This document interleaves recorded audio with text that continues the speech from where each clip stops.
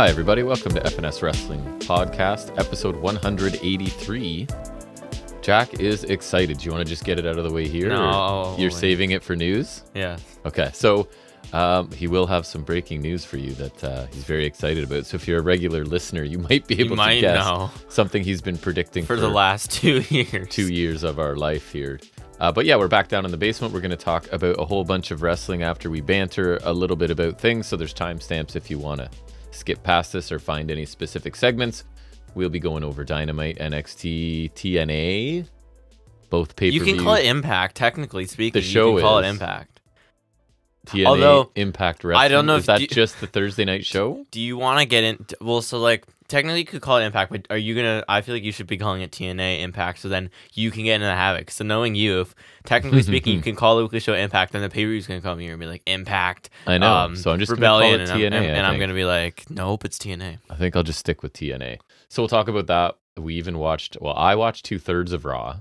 You were there for most of it, I think. I watched some of it. Just checking things out. I hear. I watched some old matches too. And yeah, so we'll talk about a whole bunch of stuff, some trivia, some news. But first, figures maybe. What happened to you this week? Anything exciting? I guess semester's winding down. It is. We start exams. You've got exams starting next Thursday. I have fitness exam and that's it. So I'm really not doing anything. Other humans have many more exams than you, yes. But yeah, you don't have too many. So that'll just be morning classes for you or none at all. So you almost get another week of school off because you only have that one exam. When do we switch? Start next semester, yeah. It's usually the first week of February. Okay. Is when you switch. You went out and played some badminton tonight. Your brother went to the same place right after you. Still there as a to play basketball with some 17 and 18-year-old kids, even though he's 13, but that's okay. He knows them all well from my it's the same thing with badminton. Honestly, some of them, it's like I told you about it. It's ridiculous sometimes. What is? Just like there's little people there. And at badminton, yeah. When it's supposed to be, what's the age range? I want to say it's like 15 or 16. And there was clearly young ones. Dude, the one girl had to be like 8. Taking up space and not being good at stuff. I almost want I would feel, I'll say this on air just so you can see how I am. It's documented. I would feel bad about smashing the little girl's face, but at the same time, it's like, that's what you get for being here. That's what you get. Part of me is like, and even with the ones that the one person I do play with, I told you her little sister and friends are there, which they would probably be like Nate's age or around Nate's age, we'll say. Grade 7 or 8, maybe probably. Younger. Even them, I feel bad for hitting it, but then I'd also you're here, I'm gonna do that if I can, obviously, and I'm sure you can guess which side of me would take over in that scenario. Yeah, I could probably guess. Your id, not so much your super ego. Okay. All right, pal. References to Freud here on the podcast. We're not doing that here. We don't do that here. We're getting We don't do that here. No, we don't do that here. But yeah, so it's just been another week. We've been winter has arrived in southern Ontario and stuck around this week. Did we mention the power outage? Minus we 15. Did. That would have been last week. Yeah, that was last week. Yeah. Happened the night before. No power outages since then, so everything's running along really nicely. Power has ran since then. It has. I don't know. I don't really have much exciting going on. So I think we get right into it because we got a bunch of stuff to talk about. A few extra things this week. So all right, we'll turn it over to wrestling stuff specifically as we tackle some of the week's wrestling news and rumors.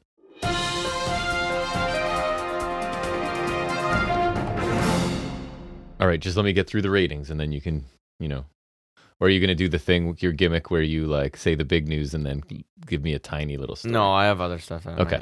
Go with, I don't know. I might so save it. Ratings was a bit one down, one up this week. So NXT was the one down at 683,000 viewers, so down 5.4% from last week. 0.19 in the key demographic, down 9.5%. It's the lowest audience total, at 683,000 for the show since December 26th. Which was 3 weeks ago. Okay. These are the things they give me. Dynamite averaged 891,000, so it's up 12% this week. Earned a 0.33 in the key demographic, up 14%. And it's Dynamite's best audience since going back a little further than a few weeks, October 18th. So several months at least, which is nice. All right, what do you have for us in news? Did you see the recent death? I don't think so. Well, Butch is officially deceased. Oh, there it is. As Pete Dunne is back, baby. So Jack has been finally. This. Pete Dunne was one of my favorite wrestlers in the world for even documented on this podcast. We were loving his work before he got called up. And ever since the day he pulled up as Butch, I've been anticipating this moment. That was probably like in March of 2022, so it's been almost 2 years since. And it has to be we got rid of Vince, right? I think so, It because has to Butch be. was, especially the original incarnation of Butch, was definitely a Vince creation. The It was stupid attack dog, insulting like to this man. it was horrible. Even when he like got the single, and whatever, like it's been a long road to get here. It's been like a slow creeping back in. Like first at the end of 2022, he got his ring gear back, and then it's like so like he's been getting a few solo opportunities. He faced Dar for the Heritage Cup. He was in Money in the Bank, and then I think once Vince was gone fully, and then also then they got Ridge Holland back away from him, and Sheamus Right. is injured, so him being isolated allowed them to do that, and so they had him. Basically, so it was a couple weeks ago, him and Tyler Bate. Tyler Bate debuted. They beat Pretty Deadly, and then last week there was the vignette obviously teasing the Bruiserweights return, and then this week they faced Pretty Deadly again. Who are you gonna be? What's your name? What's your name gonna be? Yeah. And them facing Pretty Deadly again so soon pretty much signaled to me, as if it wasn't already. I've been like waiting all week, like I've been waiting 2 years for this basically. Never wavered, and you thought I got mocked at every turn by a certain. Well, because I have no faith in WWE doing anything this good. is why you have faith.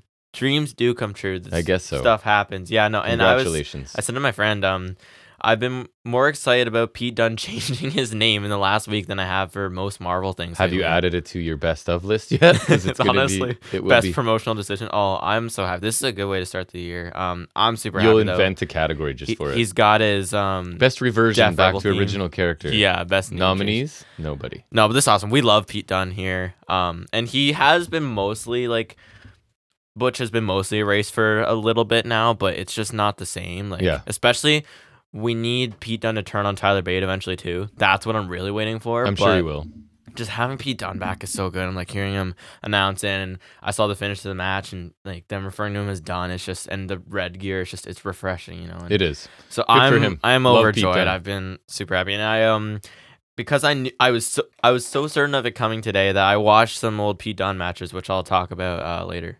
And I can get my Pete Dunne T-shirt back out of the closet. I'm gonna. You know? I told you as soon as they put up new Pete Dunne merch, I'm gonna get something. Because honest, I've been waiting too long for this. I can't explain how happy I am because it's so small. But I'm just like I miss Pete Dunne, and Pete Dunne's amazing. Like you said, Butch was just so insulting, not only to him but just like because I thought he was doing really great, and I don't know. And then but it was the classic in NXT up to main roster, and then they just don't know what to do. It was just ridiculous. But I'm super happy about that. That's one of the best things I've seen in a while. So from a character returning to a signing of a guy I like to a company I watch, Black Taurus apparently has reached another a deal name change with AEW and or Ring of Honor. And yes, it seems like he's not going to be able to use his Black Taurus name because AAA owns it. Even though he's been using it on the indies, that's because he has still been there affiliated with them, right? So I don't know what he'll be called, but I'm assuming he can keep the mask and everything, which at first I thought was crazy, but now I love it. The mask is so cool. If he didn't have that, then... So he's fantastic. AEW fans, if they hadn't seen him, got to see him take on Vikingo, right? On ROH's pay-per-view and Rampage, I guess. Amazing match. So I'm super pumped to have him come and see what they can do with him. Hopefully he doesn't get lost in the shuffle or... Absolutely. He better not be exclusively on Ring of Honor because that's a tough one to watch. But good for him. Love him. Hopefully you get to see him on Dynamite. Absolutely. New Japan confirmed that Kazuchika Okada is leaving. I think at the end of this month. He is gone, yeah. I think he's got a few dates for them in February. Which he's on Impact already, or sorry, TNA already. Yeah. He is on there. And then, so he's gone. It's not like confirmed where he's going, but it's confirmed that he's leaving, which is crazy because he's been there since like late 2000s, and he's been like Rainmaker at least for a decade. Now, if that's who TNA was referring to, they like imagine he signs when they were saying like the biggest signing ever. That's closer. That's why I thought it was him because Dolph Ziggler is not the biggest. He was coming back for. I guess there was that too, which that would have been news. So if Dolph Ziggler was used as like the trolling, and then it's like, see, like Jinder and The Rock, that's mean. But like, no, because him coming back to TNA has been a big deal because of what they did to him last time. So that's why I thought he was the signings to be like some huge thing that like they signed him back. Somebody in a promo or whatever made reference to it, like that they knew him. Oh, I think it was Saban that they knew him in 2000 whatever when he was in. Would have been like 2010 or something. I think somewhere around there. Somebody mentioned it. I think it was Saban. I feel like, or I've heard that they're Triple H and Shawn are pushing for him in I WWE. think he'll end up in WWE. I feel like he'll but end up there, and that's good because I like him, but I don't really need him in AEW. he's not my favorite. No Like he's offense to good him. and he has big matches, but like I think you'd fit as long as they're willing to push him. Yep. And if they do push him, then push Nakamura. 'Cause it's ridiculous that you wouldn't push Nakamura because he's just as good. yeah, I agree. I'm sure they'll put them together in a tag team to start. Or If something that gets like them both doing stuff, True. fine. True. Did you hear what the next season, I guess it's season 5 of Dark Side of the Ring, who they're going to I did cover? not. That's interesting. So the big one that got me to click was it's Kurt Angle. So they're going to do that with his prescription drug Oh, problems. okay. and No, that'd be whatnot. interesting. Hopefully And not then- like crazy dark. Quite a lineup. It seems like they're going more individuals rather than there's one like event, Like incidents? Okay. but the rest are people. So Brutus Beefcake, Maybe the parasailing thing? Or did he like do something? I assume everyone that wrestled in the 80s had major drug problems, That's fair. right? So there's a You lot could of definitely include cocaine, that parasailing thing a lot when of he had, cocaine, a like, lot of steroids, other things. steroids, obviously. Yes. Harley Race, not sure. Maybe because remember he pioneered the diving headbutt and he regretted that because there's like the things with Dynamite Kid and Benoit, so maybe Right. it could be related to that. Buff Bagwell, Ah, yes.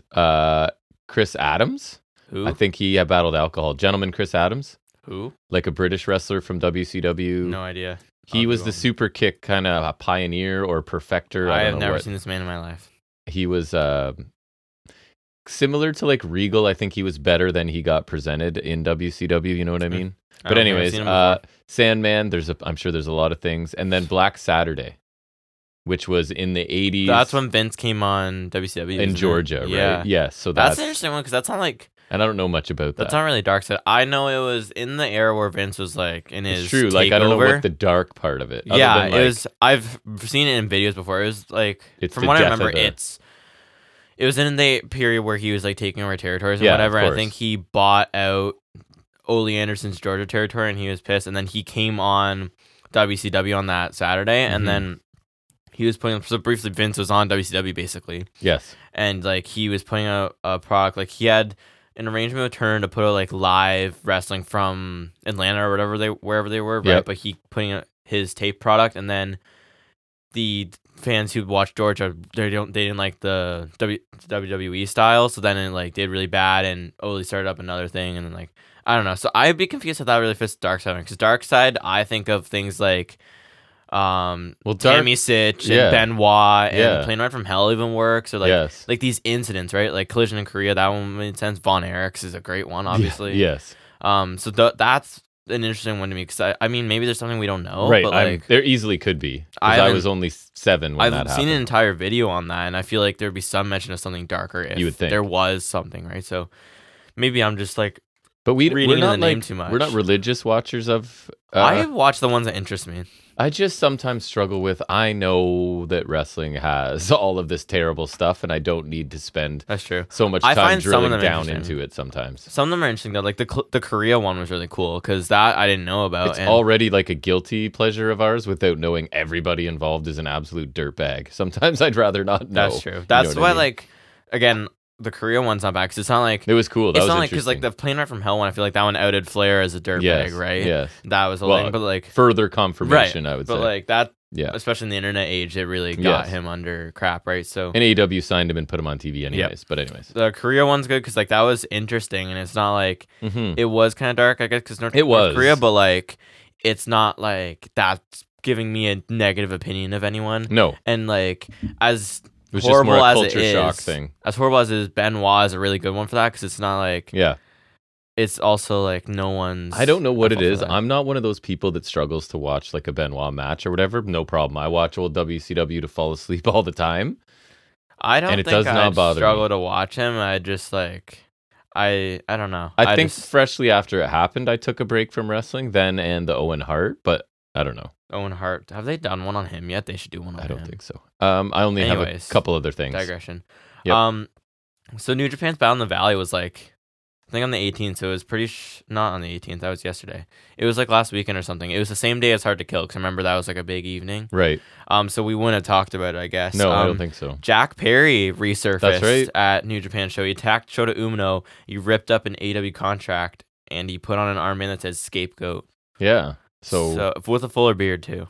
So he's- Interesting. I'm not sure what angle they're going for here, but it's interesting. that basically he's the black sheep of AEW. And Right, he's because they going suspended somewhere him, else. and it's been like months since Right. we haven't seen him since. So it's kind kind of of like he's on excursion, I guess. He'll get some experience and work. Maybe I feel like we did talk about it because I feel like I was like, I'll be happy if he polishes his. We've talked. I feel like about we it. did it on. I don't think we talked about it here. Because I was like, I'd be fine if he goes and perfects a heel character. Maybe we did. I don't think we did though. I If think someone knows, then I guess let us tell know. us. But no. So that's interesting. Yeah. Yeah. If it becomes back better, I'm all for it. And I know you're asking me. It's definitely a work. Like I think so. Yeah. I don't think it's if this was like 90s or something. Like but you can't just rip Wars up a contract. It doesn't cease to exist because you rip it Monday up. Night Wars, it would have been. Theater. It's like when the Outsider showed up, people believe that, but it's not. Wrestling's not that anymore. So no, not obviously at all. there's that. But it is still interesting from a certain perspective. So it is. We'll see what he does for sure. So WWE confirms their early morning start time. I mean, not in all places, not where it's taking place. Us. For Elimination Chamber, right, which you said is in Australia. Elimination Chamber Perth is the logo. So it will be taking place on February 24th, and it will start Eastern time at 5 a.m. And at Pacific time, it's 2 a.m. So kind of interesting. I'm kind of excited to wake up and like have a coffee and have it ready to go. And yeah, it'd probably be done by the time we're up. No, maybe? I would assume so. Especially on a Saturday, yeah, usually. Especially when you're up, yeah. Yeah. So that'll be cool. Oh, wait, that's not. No, never mind. As long as it won't conflict with football, if there's any on that day, it'll be over before that. Although I think that's after Super Bowl, maybe. Yeah. I don't know. But anyways, it'll be interesting. It's the earliest I've ever heard for a wrestling and I'm show. hoping it'll be like a big venue that forces them to change their setup again. Which reminds me, Raw actually had a different stage, but it's because they were in like a smaller venue and they had to build a stage from the ground up instead of just they hang a thing or something, sticking their old one in a giant big ass LED screen. Yep. I only have one more item. I have none more. So this is just sort of surprised me a little bit. I do watch MLW from time to time. I check in every few weeks with them usually. They announced they're expanding their schedule for 2024. So they are planning on airing one premium live event and one signature event monthly moving forward. NWA? So no, MLW. Oh. So they're doing the PLE every month sort of thing. MLW, really? So did they really have the right to like the ability to do that? I don't know. They're on Fight, or what used to be called Fight. It's now Triller, I think it is. Why has it changed? And probably got bought by some larger entity. I don't know how it works. And then the other stuff will air on YouTube and wherever else they put their thing. So I may check out the odd one of their monthly free pay-per-views. I probably won't. Every time I see them, I'm just like, it's not for me. Something about them is just not there. It's not. I don't know. I check in with it. I check in with what else the one that they just did, the OVW I'll check in with, NWA I'll check in with just when I have time to, and I'm not really looking to pay super attention. And it doesn't really grab me and make me come back every week. Like on a monthly schedule, I'm fine just to see especially when we check out NWA. There are some things I like what is it, Bomaye Fight Club? They're cool. The current champions, Alex Kane or whatever. Hammerstone was cool and he's cool. Yeah. But anyways. That's all I have. So I guess we'll get into talking about our wrestling. The first thing we'll do is go back to Wednesday night and look at this week's episode of AEW Dynamite.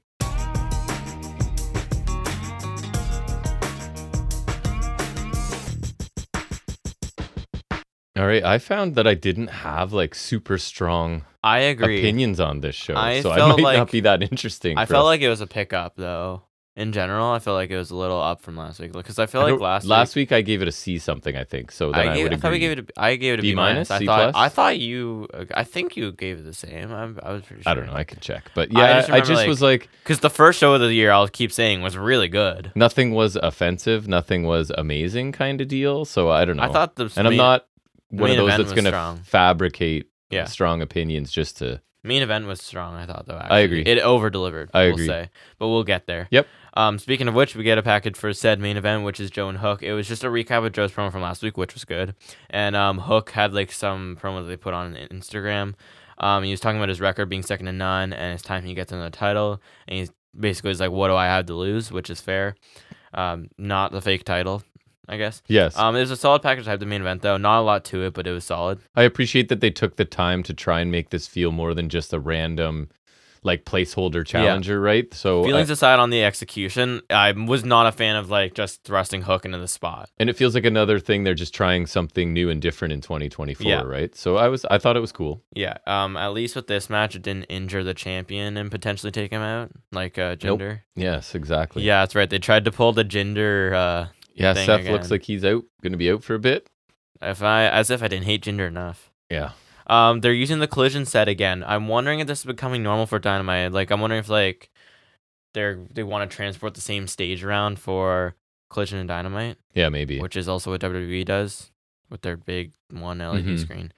Just at least their stage is better. But I did kind of like the Dynamite and Collision at different stages. I didn't Raw and like the SmackDown ring did. apron with all the Yeah, I had all the Suicide Squad. We'll get that lot out of of the it. way. The Suicide Squad banner. Yeah, it was just like white. It's like I find white always looks weird on a but ring the apron. ring apron and the barricades. It barricade, was yeah. like pick one or the other, man. I'd go with barricade so the ring at least looks like I agree. pure. You know, barricade is fine because they put like the game advertisement. So sorry for their game. Yeah, it was too they much put down there. Yeah, or for me. just this put it on week. the Tron because they've done that plenty of times and that's like out of sight, out of mind most of the time, right? Yes. So What but they I do with the agree. woo energy, where I just That's what ignore I it. was thinking too.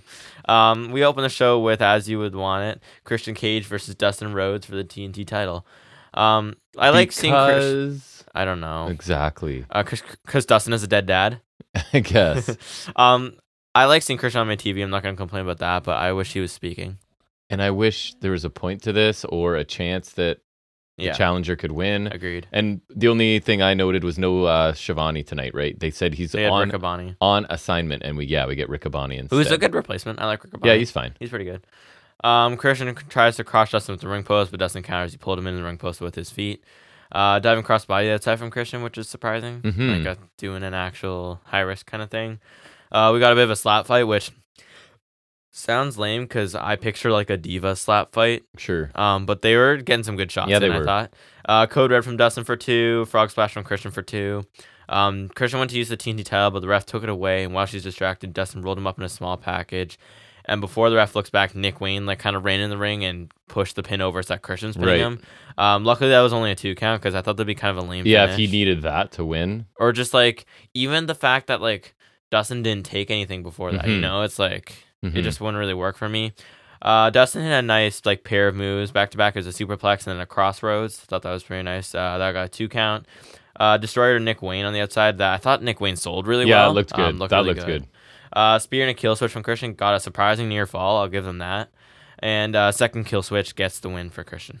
Yeah, I don't think there's anything wrong with this, and I'm pretty Agreed. sure a lot of other people liked it more than I did. But I like, saw, some people were high on it. And for a Dustin Rhodes match, I thought it was good. right, but at the end of the day, it's It's a Dustin Dustin Rhodes Rhodes in match, 2024, and a match he has no chance of winning. Got a lot of time. It felt like competitive, but just no heat to it, right? I'm not sure what Christian gets out of having a competitive match with Dustin Rhodes. I guess it's okay because he's kind of old too. Felt a bit long, kind of uneventful. Yeah. And why is Dustin, he's now had like back-to-back impressive showings against top talent and still not selling his ankle injury. But No. I hope there's like, we're not getting a one more run story coming through. No, 'cause I this don't is think not so. a I don't guy think so. we I feel focus like we on. would have seen something. Probably. As much as I kind of like Dustin, like as far as the old guys go, he's pretty good. He's but impressive still, but if I'm gonna complain about Sting being in potential title mixes, which I will complain about Dustin. Like I don't need to see him getting a title shot, and I don't need to see him like getting competitive matches. Like you can have it on Rampage, that's fine because I don't Sure. watch that, and that's like a lower rate show, so that's fair. But and we've said it so many times, there's so many people that struggle to get on any sort of TV in this company. Yeah. Like I would like I to to see Christian wouldn't have made defend this against choice. someone promising, and then you have Yes. Luchasaurus or Nick Wayne interfere to get him the win, because then it makes sense that Christian's beating someone younger, right? Yep. But yeah, it was solid for what it was. Nothing amazing, but like in terms of a Dustin Rhodes match, it was good. But like you said, it's a Dustin Rhodes match, so it's not necessary. No. Never expecting a ton from him in this day and age, but he was pretty good. Both of them did as well as usual, perfectly serviceable, not much more. It just didn't feel super notable. No, it didn't. Just didn't feel like something you need to watch, and that was like, again, the result was never in doubt, which I feel like it would be for Christian at this point in his title run, but like I would have liked some suspense maybe too. for a challenger. But a couple things I liked was the Destroyer Nick Wayne was really cool, and the Superplex Crossroads combo. And I thought they got a good near fall with the Spear Kill Switch because I thought that would be the finish. So Dustin kicking out that was kind of cool, but I'm not sure he needs that rub. No, I don't think he does. Yeah, but this was good for what it was, but not a hot opener. Nope. But an okay one for Agree. sure. Then we get a Swerve Strickland interview, and Renee asked him if he's going to watch the main event for the title. Swerve said he's laser focused on the world title, and he's on the top of anyone's mind after the C2. He said he's the most dangerous man going after the most coveted prize in this industry. And then Renee mentioned Hangman, and Swerve said he's a great wrestler. He talked about all the guys he beat in the last year or so. He beat Mox in a Texas Death and whatnot. But he couldn't beat Swerve, and Swerve said he has no reason to do it again and nobody to prove it to.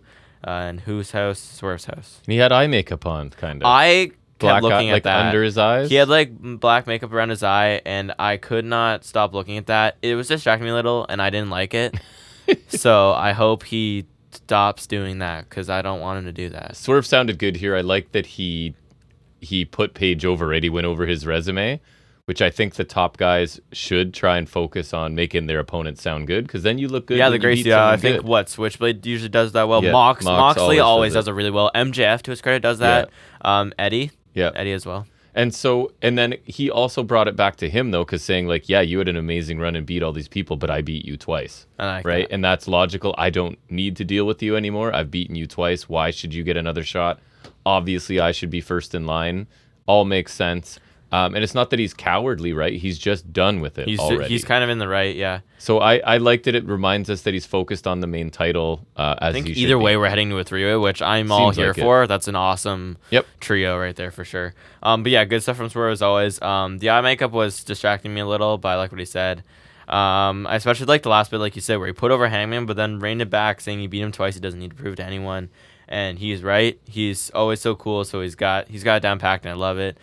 Just get rid of the eye makeup because it's really strange. He had it at the end of the show too. Still, right? It was different. It was weird. I don't like it. I'll keep complaining about it. He looks so cool and perfect already. I don't think he needs to change anything. Clearly, I can will things out of or into existence. So in 2 years, we'll stop wearing that makeup. I murder people and you bring them back to their original characters. You bring them back to life. I will Walter back into existence one day. Yeah, also, man. although actually, no, Gunther is okay. Gunther's acceptable. I want you to will Chunky Walter back.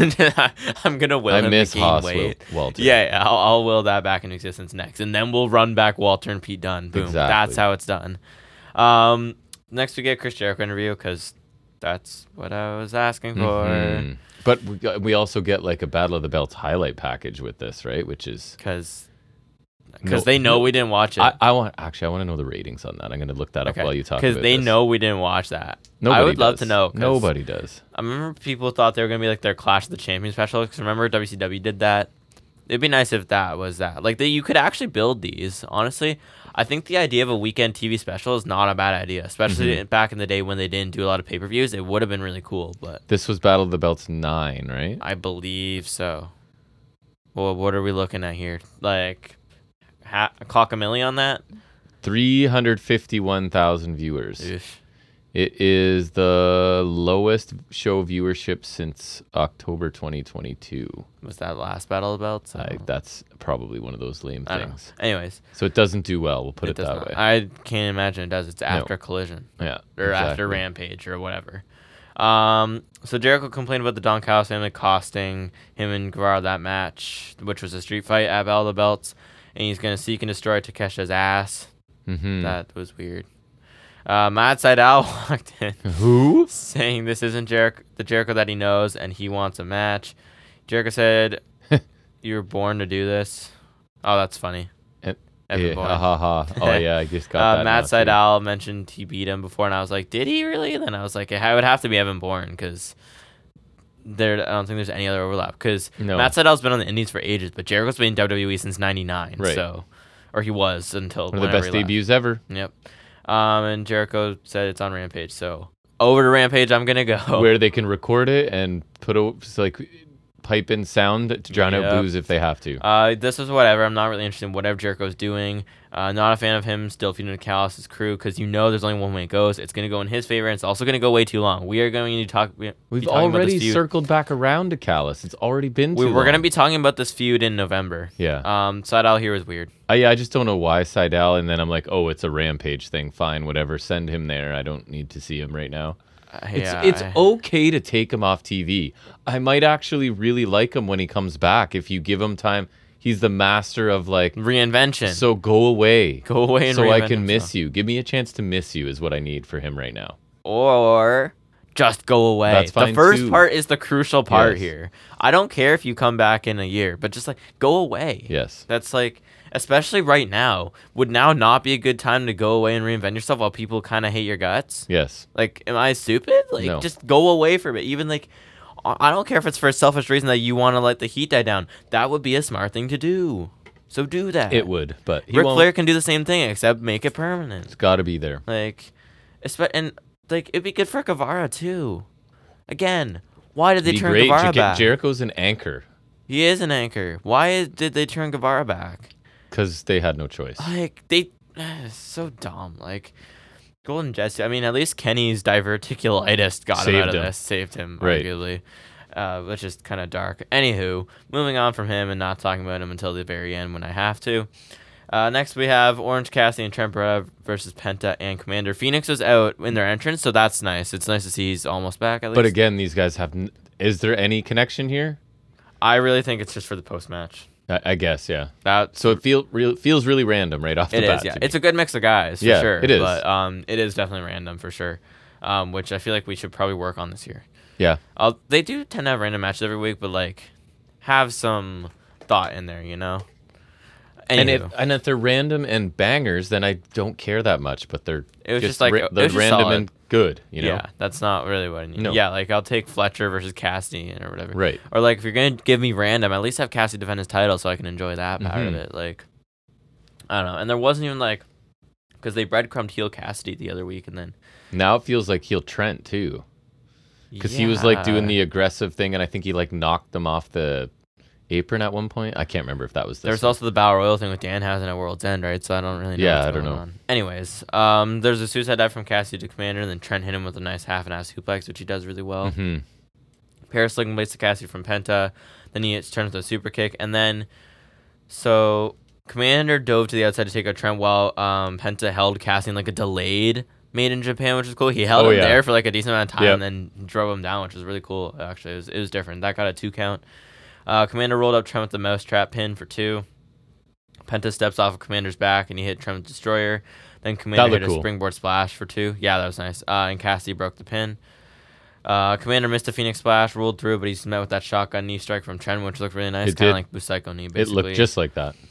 Super kick from Penta to Trent, and then a beach break to Penta from Cassidy. The finish comes when Commander takes an orange punch from Cassidy and a crunchy from Trent.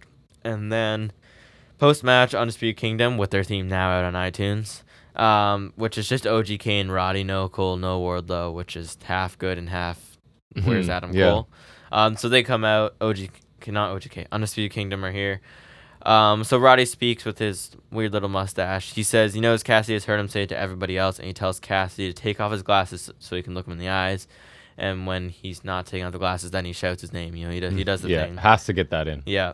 Roddy says they could end him right now, but they won't. He says Cassidy has taken on anyone and everyone anytime, and yet he chose to be in a tag match tonight, and he asks if it's all becoming too much and maybe he doesn't have enough in the tank to keep it, or maybe it's because it's Roddy's and he's coming for it. Cassidy says they can do it right now, and Roddy takes off his shirt as if he's ready to fight, and he says not right now. He's going to make Cassidy wait and wake up, and he'll know he has to eventually lose it or whatever.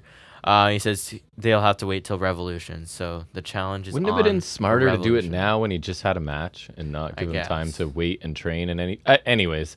There was some good action in the match for sure. I just kind of felt like I'm asking myself, so what kind of thing, right? I did think Trent looked more aggressive than usual. Feels like he's almost teasing a heel turn, or it feels like they've sort of like start and stop that a little bit. It feels like they are working towards it though, for sure. A fine tag match, but kind of like the opener, right? Kind of uneventful. Yeah, it was like good, and I thought the action was solid, but it just didn't feel. Yeah, it was uneventful. I think. Yeah, and Roddy not notable. Spoke for a long time there, and that's not his strength. He sounded. I thought he was fine, good though. He's definitely gotten stronger. Yeah, I think on this day. Again, I don't find this group intimidating or anything. So it's when your heavies are OGK, that's not super strong. Yeah. So yeah, this match was good. It's just random. It clearly existed to get us that post match to get that match.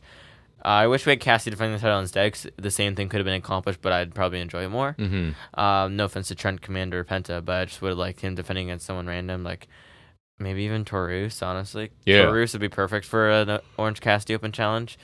There was solid action throughout, though. I thought Penta and Commander had some cool stuff as a team. Penta stalling the Made in Japan was a cool change. I'm really excited for Lucha Bros to come back. I would like them to get in the tag mix because I really like them. They're awesome. And Pac is supposed to be back soon. Yeah. So you can have him on his own, honestly. Death Triangle back for more trios. Yeah. Or honestly, give me heel Death Triangle or just heel Penta and Pac and Phoenix can Or do massive something. feud with Pac and Orange Cassidy. He wants that title. I don't care. Give me Yeah, Pac. Run that back, yeah. Yep. No surprise, Commander ate the pin. Roddy's Yeah. promo after was decent. At least it wasn't bad because he used to be pretty bad. So, like a solid promo from him, I will take it. I'm glad we confirmed a match now. I'm looking forward to Roddy Cassie. That should be pretty awesome. That will be good. For sure. Roddy targeting the back would have been perfect in Cassie's first reign. Yes. I'm disappointed they never He did still that, should, actually. no matter what. Obviously. Then we get a Hangman Page interview. The first My note thing says Jack is fixated on Hangman's mustache. Yeah, the mustache has gotta chill. Just it needs to be even It with wasn't the beard. even that bad. He's got his usual beard, but he's got like the bushier mustache, almost like Dax Harwood. It's not good, man. It was very Dax Harwood. Very much. I can't with that. You're getting no titles with that stash, Hangman. Like I think that's like his I'm super the longer it gets, the more heelish or whatever he gets. just grow out the rest of the beard. Then more at of a least it loose would look, cannon At he least it would look becomes. even. It's like you trimmed the beard and you gave up on the mustache. I don't know. Page talked about he wanted and needed the AEW World title in the past. He said he will win it and keep his name on for as long as he can. Renee mentioned Swerve Strickland kind of to parallel before, who said Page can't beat him. Hangman said he wasn't thinking about Swerve. He said it doesn't matter because Swerve is not the world champion. Samoa Joe is. And he said maybe it'll be Hook and God be with you if it is. I thought this was solid, and like the eye makeup, I was fixated on the mustache. Yeah, you were. I love the guy, but this is not the look for him. I cannot with that. Even beard, even stash is the root. But back to the point, we're clearly heading to a three-way, and it's going to be awesome. Yep, this was solid, and yeah, we're circling around the main event with these three involved, so I'm fine with that. It's going to be good. And they don't do multi-man like main title matches a lot, so I'm definitely here to see it, especially when it's one that kind of makes sense and is super interesting. Because I feel like last time I remember, was the only one for the world title was Omega, Pac, and Cassidy. And at the time, especially, it was weird that Cassidy was there. It was. Maybe now it would work a little better and they could probably maneuver it better, but He is definitely a bigger star now. So, yeah, this triple threat really works, and I'm excited. Yep. Then we get Mark Briscoe speaking, because it's at the time of that show, it was about a year since the crazy. passing That's of a Jay fast Briscoe. year. It feels like. That is a fast year. It feels like that was really recent. It does. So he spoke about how he's representing both Briscoe brothers tonight, which to me implied that he doesn't most of the time, but just tonight. That's just me being that. He said tragically 1 year ago tonight on that show, his brother Jay moved on and he passed away, moved up to the next level. Those are his words. Leveled up, so he's on NXT. He said his nieces were in the car with Jay, and they told his niece that she wouldn't be able to walk. And then she came out. She walked out, which was nice. That was cool. The pop for that was really nice, and some people were crying. So that felt like they didn't know what to do. Sweet. The poor kids are like, "This is like." That was it was definitely awkward for them. But that was sweet. So obviously they're doing well, and then there was a package with just the Briscoes history. So yeah, really nice moment, obviously, and again, like, feels to me like something WWE wouldn't do is remind you of a tragedy a year ago. They tried because they're targeting little kids and stuff, right? This is not. They'll do it like they did it after the fact, obviously. Remember this death of a healthy young star. They'll do it like in the moment, but they're not doing it a year later. Yeah. So that's why the stuff with Brody Lee and stuff like this, exactly. This company has a little bit of a different reputation. Yeah, I really liked it. It was a nice little bit here. Between this and the Brody Lee stuff last week, it's really classy from AEW, and I appreciate this always. It's definitely nice to see. And Jay Star walking too is really nice and heartwarming. And promos like this make it really difficult not to like Mark, for sure. He's super likable. He's got that likable quality about him. And the tragedy of Jay also just makes him really super... you just root for him. It's easy to sympathize with him and root for him. Yeah, so... it's not the first and likely not the last time to honor Jay, so it's always cool to see, and I appreciate that for sure. Would have been nice to see Briscoe wrestling, honestly, just with the random matches we got. I wouldn't mind a match from him. They could quickly build him into like a placeholder challenger for Joe, because they have such a history, right? Honestly, yeah. It'd be fun. I'd like to see him do something, for Me sure. too. Or have him face Cassidy. He lost every match in the tournament, and he was still I still feel like it helped him. Yeah, helped me enjoy him, for sure. I'd like to see him face Cassidy. If there's anyone who's good in the ring, just throw him in a match with Cassidy, and I'll take it. Cassidy, that's a compliment to Cassidy. And Darby are the two. If you want to look good, get in there with them. Oh, Darby's, that'd be a good one. Takeshi Darby. Oof. Next, we get an interview with Nick and Matt Jackson, Nicholas and Matthew. I feel like our opinions may differ on this one. Interesting. Mm-hmm. So they're seated with Renee for an interview. Sit down. Nick wants them to be called Nicholas and Matthew since they're executive vice presidents. Renee mentioned rumors about them, like with the temper tantrum or whatever, which I don't know if it's rumors if we saw them do that. Like in kayfabe, we watched them melt down twice. Right. That's true. So, just saying. Matt talked about how AEW is a thriving, sustainable wrestling company, and he would do it all over again, basically talking about, like, he sacrificed a lot for this, I guess, because he has to be a boss or whatever. He said he asked if Renee got her paycheck, and he said, "You're welcome for that," which I thought was kind of funny. Matt spoke about how they used to say change the world, and they were rebels that spat in the face of tradition. He said somewhere along the way they did lose their way, and toxicity crept into the locker room, and it was all different. Matt said they started to lean on self-serving cancer superstars, and he said, well, Sting is not any of those things, and he's a role model employee. We still want to end his career. Yeah. Well, he said he represents the last of the dying breed. He said they will say goodbye to Sting, and everyone likes Sting. It's a certain Chicago native. That part I'm kind of on board for. If you want to clear out all the guys clogging up TV that free up spot for young guys. Renee wondered if that was an official call out to Sting for his final match. Nick pulled out his phone as if they got a message, and he said they had a meeting. Yeah, I thought that Matt sucked for the first part of this. I felt like he was a guy that didn't rehearse. Like, he wrote his little speech but didn't go over it enough and was kind of, like, tripping up a little bit. I don't know. I didn't think he sounded good at all. And then I don't really understand what's happening. Sting is retiring. You don't have to take out Sting. He's done. It's like you're doing a legend killer thing, but the first legend's already dead. Like, I prefer the Bucks as heels, but I don't get whatever they're trying to do here. I guess they're leaning into weird executives. Yeah, I don't mind that because I thought this was solid, and I just think like it's interesting. It's an actually different, distinguishable character for the Bucks because like I feel like even last time they turned heel, it was still the Bucks. You know what I mean? Yeah. So I feel like them actually taking a change. And I feel like it's like the Tony Storm thing. I feel like you're gonna have to kind of see where it goes. And at least it's not. I don't feel like it's going to be a comedy thing. And again, I think I assume that these guys are douchebags in real life to a certain degree, I think, which is why I never want to like them, but I end up enjoying their stuff. So I think this is a comfortable role for them because they are more entertaining when they're heels. I do enjoy them. I just didn't love this as a first, like, hey, this is our new character. I don't know. I thought it was solid. Hopefully it evolves into something. Matthew did a lot of talking here, but he does it well. He speaks better than Nick, I think, usually. So I thought it was better second half. The first part I thought was fair. weak. It got off to a rocky start for sure, but I thought he found his footing. So it did kind of make me chuckle, like when he said you're welcome to Renee for her paycheck, or I like when he just referred to Sting as a model employee. Mm-hmm. That amused me, and it gets the character across kind of. The talk of the old card being cancerous and whatnot seems a callback to Mr. Brooks, which I find amusing. And I'm okay if they clean that part up. If they are serious about which I don't think they are, killing off like Flair, Sting, Jeff Dustin, Jarrett, Hardy's, Edge, keep Christian because I like him. Just listen to us. Yeah, we will tell you who to we take don't out. like. Yeah.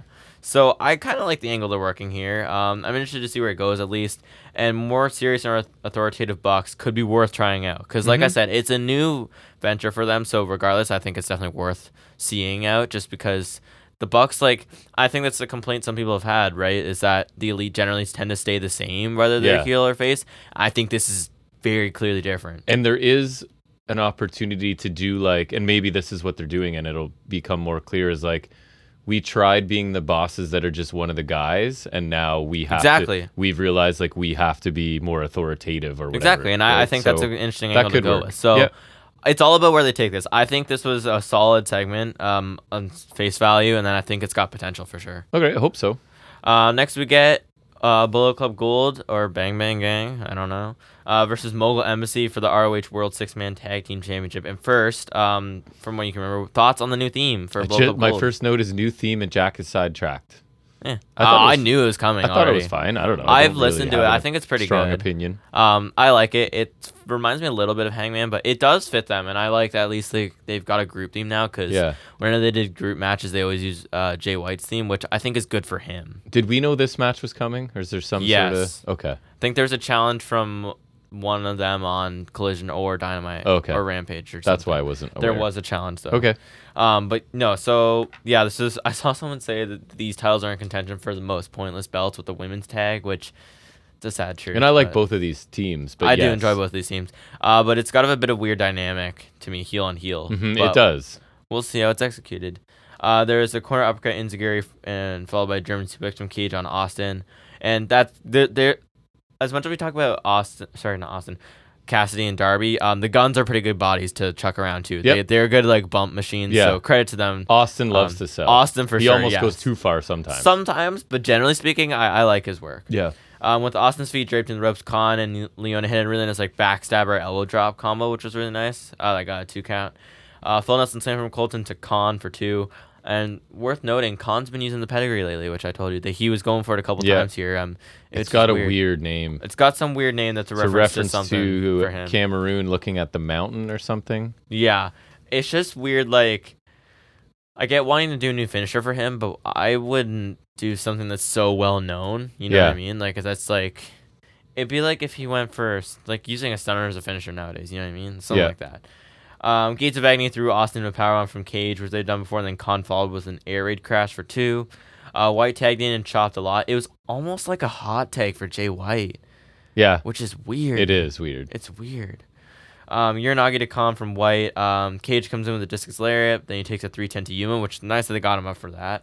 Good move. Yep. Nana distracts White, and Khan hit him with a gut check for 2. Khan distracts the ref. Nana comes in the ring trying to hit White with the belt, but Bones comes down, takes it away. Khan rolls up White for 2, but then he comes back with a Blade Runner, and Bang Bang Gang get the belts. Yeah, so we get a title change. Yeah, for Bang Bang Gang. Of the meaningless belts, but it's Bang Bang Gang. Agree. So. I thought it was a fun match, and we get something that matters, right? A title change, and I'm hoping that the plan is that Bullet Club Gold is going to refuse the Acclaim's offer, and it's going to end up how it has to go with them uniting these titles. And you give it all to Bullet Club Gold, damn it, and absorbing them and getting rid. There's no way we need. There's no need for ROH Trios. Not belts. at all. You can have Cage and them in the AEW division. That's fine because, like we said, I like them. And there's no reason for those titles. We don't need the ROH belts. No, because every show and every pay per view, it's like you could Shot in the Dark pick 3 ROH guys and they're facing Mogul Embassy on pay-per-view. Right. And that's what it is. And the main ones are never defended. So when you have the secondary ones, it's even they're... But I like both of these teams, and I thought the match was pretty fun. I thought the match was pretty well done for a weird heel-on-heel dynamic. Yep. I like Mogul Embassies. I like that. I do like that trio. My main complaint is the heel-on-heel dynamic, though, because it made Bullet Club Gold pseudo baby faces, which I don't like. No, I don't They're like that perfect either. heels. They are perfect heels that factions made to be heel. I don't like them as baby faces. The action was solid, though. Gates of Agony have some cool offense. I like some of their stuff. They do. And Cage is fantastic in the ring, obviously. And Guns are great to bump around, so it all works. White's all around great as well. The finish was fine, but not a fan again of the whole supergroup plot. I'm hoping it's all a sham and Bullet Club Gold go even more heel and turn and claim them and get the unification like you're saying. Bang Bang Gang get some more gold. And I've noticed an interesting plot, and I told you about this. When they put out the theme, it was specifically called the Bang Bang Gang theme, and the Tron video that they put with that only says Bang Bang Gang. And then also I've seen all on the post, when I saw the new champs graphic, it said Bullet Club Gold on the side, but then there's also a Bang Bang Gang logo, and then are they phasing out Bullet Club Gold? That's what I'm curious. I keep seeing Bang Bang Gang of Bullet Club Gold, which I didn't like the implication because Juice Robinson's not here, so is he not Bang Bang Gang? I just like it as a nickname. That's what I'm saying. I like Bullet Club Gold's cool because it's Jay White was forced out of the last Bullet Club, so he got his own, which I like better. And then Bang Bang Gang's it's just a funny nickname because they're weird like that. Yes. And I like that. And I feel like they could be facing a Bullet Club Gold, whether they just want to get away from that and they don't want to worry about sharing that name with New Japan or something. I don't know. I hope they just keep the Bullet Club Gold name because it's easier. My shirt's not outdated and whatnot, but it was something worth noting. But the theme was cool, and then I watched the Instagram. They had like a post-match promo up on there, and I told you they got a new cardboard cutout. Yes. Card Blade is fired, and now they got Rock Card Juice Board, which I think is really funny. Cardblade's the hottest free agent. Where's he gonna go? Sign Card Blade instead of Okada. That's the big TNA signing. It's Card Blade. Could be. Card Blade. Yeah. Next we get Adam Cole with Wardlow. Mm-hmm. Yeah. Cole says Wardlow hasn't even scratched the surface of what he's capable of, and he will go down as the most dominant wrestler in AEW history. So Cole's just discrediting himself. And the AEW title will belong to the Undisputed Kingdom. Wardlow says, boom. Yeah. Again, they're already implying in this promo, too, that Wardlow wouldn't necessarily keep the title that he wins. So you're starting him off in like the exact same spot he was with MJF, right? It's like, we're just doing this all over again right from jump with this. Which at one point I don't care because I don't like Wardlow. I don't care what he does, but at the same time I don't want to watch it happen again. It makes him look stupid though. He doesn't see this coming. I think he does. I think he does because there's no way in hell. That's why I think it's dumb on the part of Cole. Because there's no way in hell, after everything Wardlow's been through, that Cole knows about, that Wardlow would just sit here and play second fiddle to give up a title. Like, I think it's dumb either way. Because either Wardlow's dumb for doing this again, or Wardlow's smart for doing this again because he knows Cole will help him get to the title. And then Cole's dumb. Right. Which I don't like because Cole's not dumb. I know. So either way, I don't like this.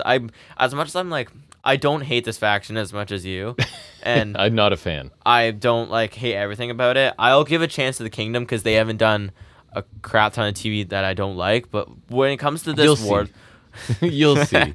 When it comes to this Wardlow stuff, this is where I can't defend them because I think they ruined Wardlow for me. It's not like I ever loved him, but they blew their shot with him. Yeah. I think Wardlow's someone, maybe they fumbled him, or maybe he just never meant to be here. Yeah, but I think Wardlow is someone, not even in a rude way, but he needs to get out and go to WWE. I genuinely think he could do well there. And heel Cole sitting and talking about how great someone is doesn't, I don't know. Yeah, unless it's him. Right. He needs to be talking about how great he is, because Cole is awesome, damn it. Mm-hmm. Cole's great as a heel talker. I just don't like the Wardlow praise. And people keep saying because he was supposed to be Keith Lee's manager, now people are making jokes about that, which I find funny, but at the same time, that's stupid. He's injured. It's whatever. Next, we get Deonna Purrazzo versus Anna Jay. Yeah, way to put... Annoyed, because I really like Purrazzo. Way to put her up against someone she can really showcase her technical prowess against, right? Let's put her in the ring with one of the worst workers in the division. Who can you put her with, though? I don't know, but Anna Jay's among the worst, right? Willow Stylian is babyface. I feel like you need to put her against a heel, although Anna Jay wasn't heel here. So it has to be someone she can clearly beat and somebody that who can actually wrestle. So I don't Willow. know. I don't know who that would be. I'm really just thinking Willow or Stylander. I'd be fine to feed her Thunder Rosa, but I don't think I don't like Thunder Rosa. No. And I don't think they think that she's at the level she should be losing to Purrazzo in her debut. But anyways, this is what we got. Dynamite debut. I'll think of somebody maybe that would be a better idea. I think you definitely need to build to Purrazzo. Even Queen Aminata is way better. There right? It is. We got it. You need to build to Purrazzo versus Deeb for sure. I think so. Why wasn't Deeb wrestling? Put them in a little group together. No, I just want them to feud. I want Deeb to win too. Yeah. What was her finisher though? Detox. That's what I was thinking. Storm's on commentary. Yeah, she was great. A lot this time, and I didn't. Anyways, I'll talk about it when you're done. The cracks are okay. The cracks have been showing, but the cracks are really. I feel like we're the only ones that feel that way. Maybe I don't know. I haven't heard anything this week.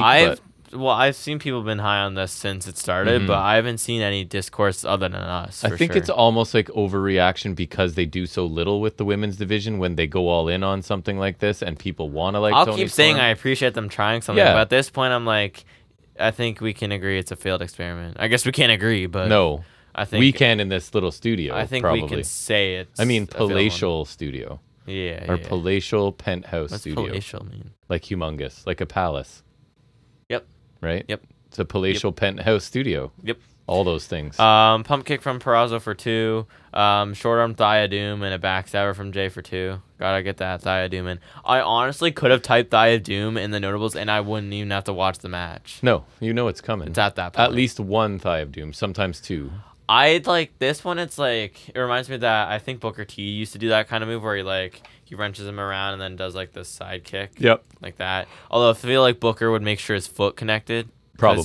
You're supposed to do that. Booker's good. I feel like you just compliment Booker T. Nah, I'm taking that out of Not context. on commentary. I'm taking that out of context. In ring, sure. I'm gonna just listen Cut to this that. episode Yeah. to soundbite that, and then I'm gonna get it on a soundboard. You're and gonna I'll actually put it. learn how to do all that just to do I will that. learn that just to spite you. I would love you to. I'll start collecting. You like Booker T on commentary more than anybody I know. It's correct. Love him. He's the best. Sorry, what was it? Yeah, I don't know if like this is better. I think the corner version's worse because it's like there's not a lot. There's less room for her to work with, and you can clearly see her like the meat of her thigh like Yep. hit there, It's what it is. which I'm demonstrating with my new Carmelo Hayes. Yep. Anyways, there was that. Yeah. Peraza countered out of a Queen Slayer into an armbar, but Jay is able to reach the ropes. Bit of a strike exchange, and then finish comes in. Peraza submits Jay with the Venus de Milo, Which I think is a cool The finisher. double Fujiwara armbar. And I Which will looks say cool. Jay is flexible enough or has enough range of motion that Yep. it looked pretty For tight. Sorry, I just gotta get the post match. Oh, yes. Which you loved. I did. Peraza talks about how her and Storm go way back, which I'm like, again, because I feel like they did that with her and Hater, and they had picture proof to back it up. I mean, it's And, like, probably true, but at it's this probably point, true, it but it's sounds lazy because it sounds like because it's with so many women. It's like her and them. It's like I feel like they did with Statlander and someone. I swear it was Statlander or something. I don't remember who, but they did with Ripley and Raquel in WWE. It's Io and Asuka or something, or it's like I don't know. I just feel like, especially in the women's division, they've done it so many times. Like we were sisters way back, and it's like I don't know. The Storm Hater and you didn't return my call. Let's throw in another trope along the way. that worked with AR Fox, but. Yeah. I feel like they did. I think with Storm and Hater, we said they just did, but that one at least worked because they had like the guys at the pandemic, and they had I think picture proof. I'm pretty sure that one worked for me, but it feels like we just did that kind of. Yes. Which where's Jamie Hater? I guess it's a small like sorority of people who actually wrestle, so you get to know everyone I know. everywhere. But It still feels lazy. It It does. just does, and maybe that's just my perception. That's not their fault, but Right. it is what it is. That's how I feel. Yep. So she says clearly Storm has changed quite a bit, but so has she. Storm was close with her, but never met the best female technical wrestler, Serena Deeb, and the Virtuosa. Storm calls her something like it was like a tan hag or something, and says her past is none of Peraza's concern. Storm says we have to go to commercial, and she signs up with the tits out, watch out for the shoe, whatever. And her and Mariah may throw shoes at Peraza. yeah, Peraza's really good. Anna Jay isn't, so this is kind of what you get. Like Yeah, it was it was- fine, Like so, we got really good, and really bad. We meet in the middle for fine. right? And so I don't know if I just try and put myself if as someone who hasn't seen a lot of Deonna Purrazzo, am I impressed here? And you should be, and maybe you're not. I mean, I don't. I feel like I'd be interested, but I don't think I would be impressed per se. and you're gonna get with Purrazzo a ton of arm targeting. It's kind of what she's always, which I like. It's a consistent story where she's always going for their arms, for her finisher. So I don't know. The match is fine. It's getting her a little bit of momentum, I guess. And then I don't know. Like I said, this is just Toni Storm trying too hard now for me. Yeah. I'm finding this less amusing than I have at times. Sometimes it's kind of hit and miss. This was more of a It's miss. very hit or miss, yeah. And I hope that Purrazzo can take the title off Storm, but I doubt it, right? And then Purrazzo sounds good in her post-match promo, but then it's hard to come across serious when Storm is the person you're feuding with, and she's doing the whole like, Yeah. I don't even know who you are. I'm getting your name wrong, Which is a and great thing to do. Your I'm big new assigning signing. you to a decade that you weren't even born for, and like I don't know. It's just tough to come across as serious when Yeah, you're playing off absolutely. at Toni Storm. Do want her to take the title for sure, but it feels like the way Taya Valkyrie came in. She came in and immediately went for the champion. How and then dare she you lost. compare Purrazzo to Taya Valkyrie? That's a weird thing to say, like looking back. Yes. Because we used to like her. But anyway, it's like just the way it's presented doesn't feel like a title change to me, but No. I'm ever hopeful because my dream would be Purrazzo wins the title Revolution, double or nothing, we get Deeb Purrazzo. Yeah, let's go. And, or maybe not even a double or nothing, but down the line we get Deeb Purrazzo because Deeb should have the title. I agree. Deeb absolutely deserves the title. Deeb deserves the longest run with the title. Stability for the division, you know? She and you could really like sell that match as like two of the technical You do. masters. You give AEW their first Iron Woman match. I It's feel like your- Purrazzo and Deeb it's in like your a Saber Danielson. exactly Purrazzo and Deeb in like a 30-minute or even an hour-long like women's match. That'd be crazy. Yep. That'd be awesome. Giving them like with all the flack Dynamite matches get for the women's division on TV, but like imagine giving them an hour-long match on pay-per-view. That would be awesome. Mhm. Then I feel like that's definitely deserved for those two. So I would like to see something with them. But it was fine. It wasn't the best showcase for Purrazzo, but she looked good enough as you could with Anna Jay. Again, not the best opponent for her. Really a questionable choice. But it was about as good as you could get, I think. Post-matches or whatever, because Purrazzo is pretty solid. But again, like you said, it's really hard to just be serious and get across a point when you're dealing with Storm shtick. Like, it just kind of kills it, and it's just like over the top, and it's just not working for me now. Especially here, it's just like you're behaving like a normal human, and she's behaving like a cartoon character. It's like overpowering, and it's jarring, and not in a good way. Yeah, absolutely, it's jarring for sure. Purrazzo can have the title. That's totally fine by me, and hold it for Deeb. I'm like, we've had a couple of packages for Deeb. Get Deeb on TV, please. She's coming. Thank you. Hopefully not to Ring of Honor. So if she goes to Ring of Honor, man, I'm gonna be sad because I don't think there's anything that can get me to regularly watch Ring of Honor unless it's like consistency. Right. But like, no one thing will get me watching that. You know what I mean? Like, I don't even know if I'll watch SmackDown for Pete Dunne. That's like, it's that kind of thing. That's not true. I might. Then we get Private Party's return match against Top Flight. They said it's their first match since like some Rampage in 2022, which that's pretty crazy. And I'm happy to say that I don't know who will win this match. I mean, you assume Private Party because they're coming back and everything, but it's not guaranteed. Yeah. Quen Hurricane runs Dante New Down Gear from Cassidy, and they followed up with Springboard Crossbody from Cassidy, which is nice. Quinn runs to opposite sides of the ring. He had a dive to Dante, then Darius, then Dante, then Darius. I thought he ran a little too slow, but the dives connected nice. So yeah, it was weird, I thought, too. That's fine. 450 splash to Dante for 2 from Quinn after that, which I thought was really nice and flush. Darius did this cool Pele kick stepping off the ropes. Yeah, it looked neat out of the corner. It looked really cool. Then the finish came when it was weird. They hit Private Party hit the Gin and Juice to Dante, which is like the Frankenstein or Hurricane Rana into a cutter, which always looks cool. I like it. And then Quen rolled up Darius with a rope assist for the win, which is weird. Yeah, it looked kind of strange. It I don't know. It was funny because the even commentary referred to them, quote, as great young high-flying teams, yet the first several minutes they were not doing that, right? There was even some holds and counters and other things. I thought Quen looked strange with the white shirt under his gear, just something I noticed. I was hoping, like I was saying to you, he looked a little heavier and slower than... Maybe that was it. Yeah, he might not be needs to get back in ring shape. Yeah, maybe it's just ring rest, and that's okay because he's been gone a while. I wanted him to wear remember when he had the weird cape thing? With the hand? That looked. He used to have a really cool look, honestly. So I don't think this was bad, but not what I was expecting. The first 2/3 of this didn't really showcase the strengths of either team, like their speed and high risk stuff. Yeah. I thought it picked up the last few minutes, and the finish was a little bit clunky. I'm not sure what exactly they were going for. So a fine match. I just expected more, and it makes it sense to have Private Party win in their return, and I don't think a loss hurts Top Flight at the point they're at right now, right? Absolutely, so yeah. I'm happy to Top Flight can take a loss, for sure. I like their entrance. I like their whole, we're party club guys. We don't take things too seriously. We fly around the ring. I don't think they needed to have that change they did before, so I'm kind of glad they're back to original. It was strange that they kind of seemed like they...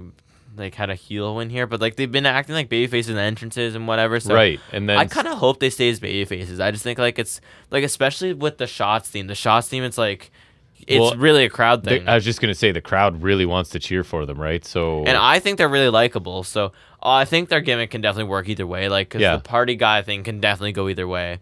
But I would like them to see them as baby faces.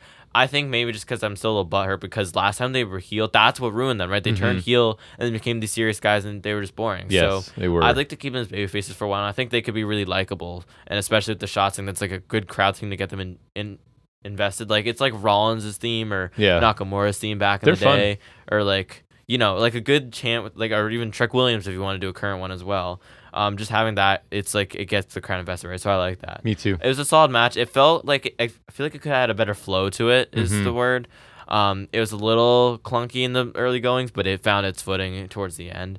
Some cool spots like Pele from Darius and Private Party had a couple nice double teams. I like to see the Gin and Juice. It's a simple, but it's a cool move. It is. I feel like the finish, it was weird. I feel like they hit their finisher on Dante and somehow Darius was legal, they realized something? it was the wrong guy, and then so they improvised a roll-up finish. Yeah, and he was near the ropes. It's I don't know, because it just seemed weird to me. It did. Know? So I don't know what the deal was. Me either. But I don't know, it feels like something like that. Anyways, it's good to see Private Party back. I hope they keep the momentum. I would be okay if they managed to dethrone Starks and Big Bill. I'm not opposed to that. Me either. I'd like to give them something we just need the tag division to be revived, and As much as Remember, I they like beat Starks the Hardys and in their Bill, first match. They beat their Hardys in the Bucks in the in the first tournament. match. Yeah, way back. Then we get Sting and Darby promo package because that's what I want. Mm-hmm. Darby talks about their 26-0, quite frankly, a ridiculous record. Stupid. And he says the story will end with them as tag champs. Sure. Absolutely not. I said it's quick and inoffensive. It is offensive. I don't care. Much offense. The best thing about Sting retiring is going to be hopefully that Darby can break free of this. Because it's really just put him in kind of a holding pattern. He's not going to get any belts or anything. He did get a belt. He got the TNT belt. Sting's grandson sort of thing. It's kind of like Jericho and Guevara. Mm-hmm. Although I would argue Jericho's work because sometimes Sting leaves Darby alone. Well, more than Jericho, and like to get his butt kicked by Takeshita and whatnot. That's okay. Yeah, I'll take that. Or like Darby had the brief mini feud with Samoa Joe for the TNT title, which he got a brief run out of. Yeah. Remember that? But anyways, this is fine. But the last line really irks me for two reasons. First off, in no way is it a good idea to have Sting hold any title of your major wrestling promotion in 2024. That is ridiculous and it's stupid. He's not even able to actually wrestle. We saw that last week very evidently. Let's not forget what he did to Hobbs. He's incredibly old, and your guys can't really do anything to him. Again, Exhibit A, Your Honor, Hobbs. And secondly, he's retiring at Revolution. Are you meaning to tell me you're going to have Sting and Darby win the titles only for Sting to just retire and vacate them? That's arguably the biggest reason he shouldn't have the titles. And there's just really, it's just the icing on the cake. That line confused me because is Darby really that? Like, why wouldn't you have like thought of this sooner when Sting announced his retirement? Like, why are you going for the titles now? Like, this is stupid. I don't want them going for the titles ever. But just so Sting ends with gold and he can't handle a singles match, I don't think at this point. So, I don't know. Sting should not end up with gold, though. What are you saying? Listen to yourself. I don't think he should. They think that because it's Sting. No one thinks that in their right mind. Matthew and Nicholas need to get on this. Okay? They need to get on this. They need to kill Sting. Get him. Maybe. Then we come to our main event, which is an interesting prospect. It's Samoa Joe defending the AEW World Title against Hook. He's got the spotlight in his entrance again, which it's an interesting touch. The bat signal for Hook. So right at the gate, Hook charges at Joe strikes. Joe just kind of flings him out of the ring, and then Hook came out at him with a flying forearm from the barricade. Later on, Joe hit that corner back elbow enziguri that he hits usually the vintage Samoa all Joe. the time. Very nice. Basement Larry from Hook, then flying right, coming from off the apron after Joe had rolled out of the ring. Really nice. Joe like Uranagi him through the announce table, just like the way he like snapped off and the table kind of crumbled after. I saw really well done table spot. Before we came down, I saw it from a fan's camera angle from the other side, and that whole other side is like empty. All the seats are empty behind there, like where the camera is, I guess. Yeah. It was interesting to see. I hope they fix that. And one thing I noticed that I liked about Hook is he didn't even look at Joe. Like, he had his back to Joe the whole entrance. He was like in the opposite corner. And he just came at him. Like, couldn't even be bothered to look at him. I thought that was cool. And then Joe powerbombed on the apron, which also looked awesome. It did. Scoop slam from Joe. Death Valley driver from Joe for 2, which was really nice. He got him like on the high angle, which you like to see.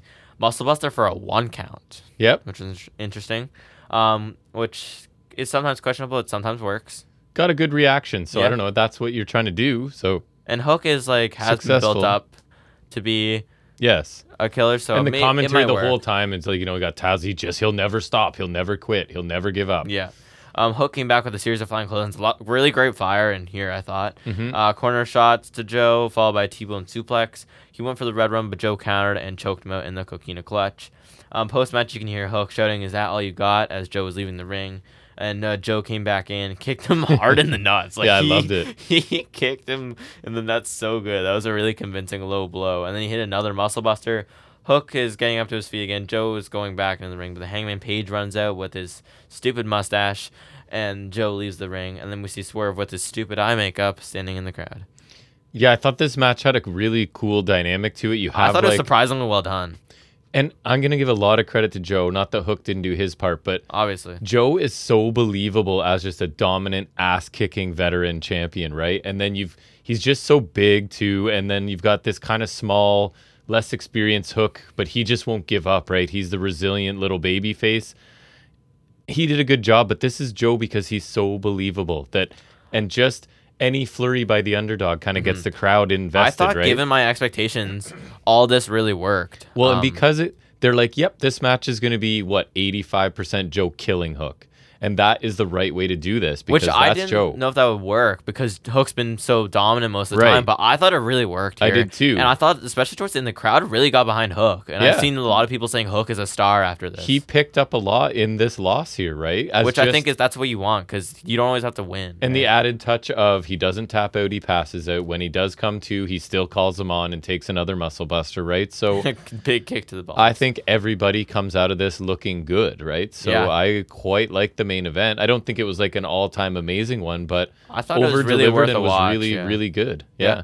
I think this really worked for me. After the initial buzz and excitement of Hook, because he was really hot when he came in, people loved him. I think he cooled down, and I think this match really got people behind him again. At least it definitely got me like looking at him again for sure. If the crowd reaction is anything to judge by, this got people invested. And I've seen some people on social media really liking this. Like I've heard really positive things about this before we watched. And I was like you said, I was nervous because you've presented Hook in a certain way.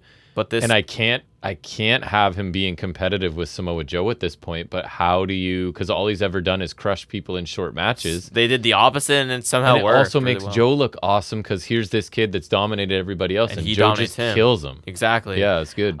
With how Hook has been presented for most part, yeah, like you said, I wasn't sure how this would work but they ended up going a really smart route with this, having like it's a more vulnerable side of Hook, which I think you need because I think that was what part of the issue with Goldberg, right? Is he was just dominant. So I like having a vulnerable side to Hook is good because they didn't extend it too long. They had Joe dominant, which is good, and then Hook had these energetic flurries, which really worked with the audience. Yes. I thought. And it definitely got him over here, and it showed me that he can bump pretty good too. He looked really good getting ragdolled by Joe, and part of that is Joe because his offense is awesome. He's a really great, dominant veteran, like powerhouse kind of guy. He's awesome. So it's definitely a lot to do with Joe, but I think Hook deserves his flowers too because he sold really well and his offense was cool. The table and apron spots back to back were sweet. Yes. And I hope this eases Hook into being able to work more complete matches. Because there's only been a handful of times where we've seen him actually on the back pedal, like against Jack Perry and whatever. So this I thought was really good. If Hook becomes more well-rounded, he's got a really good future. He does, definitely. So this is well done, though, and I think they were kind of mimicking Undertaker and Jeff Hardy from 2002 in the post-match, and that's not a complaint. That's just, it feels similar to me. But I think they did a really good job with this for something that, like, I gave them flack for, right? Because this and the Jinder match this week were both questionable title matches, and I think one delivered more than the other. I thought so. This was really well done, surprisingly. I liked it too.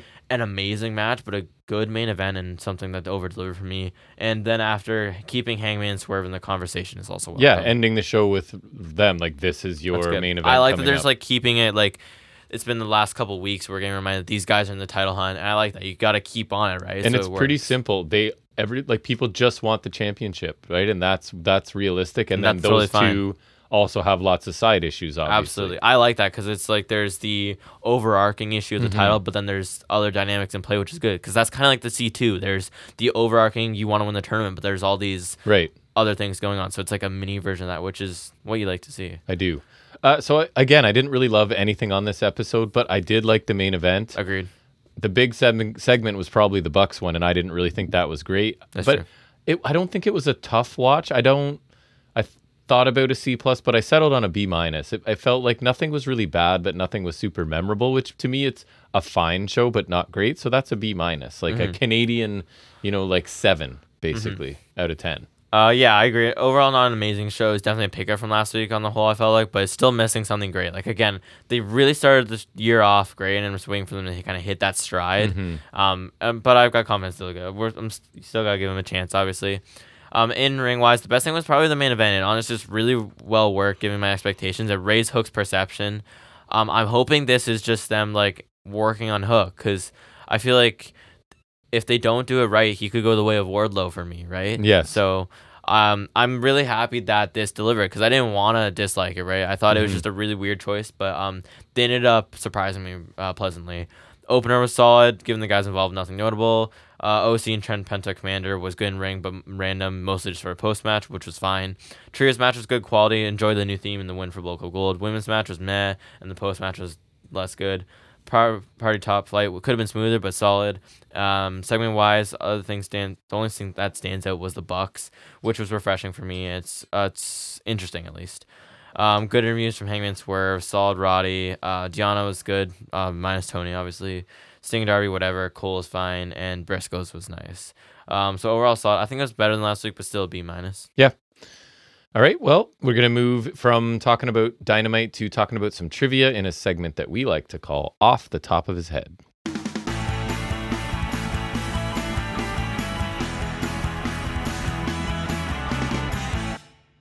All right, you ready? Now, I picked this topic even before you got the big news just because you had spent so much time talking about him last week. So it is... And because I was certain. ChatGPT's Pete Dunne's best matches, highest rated matches.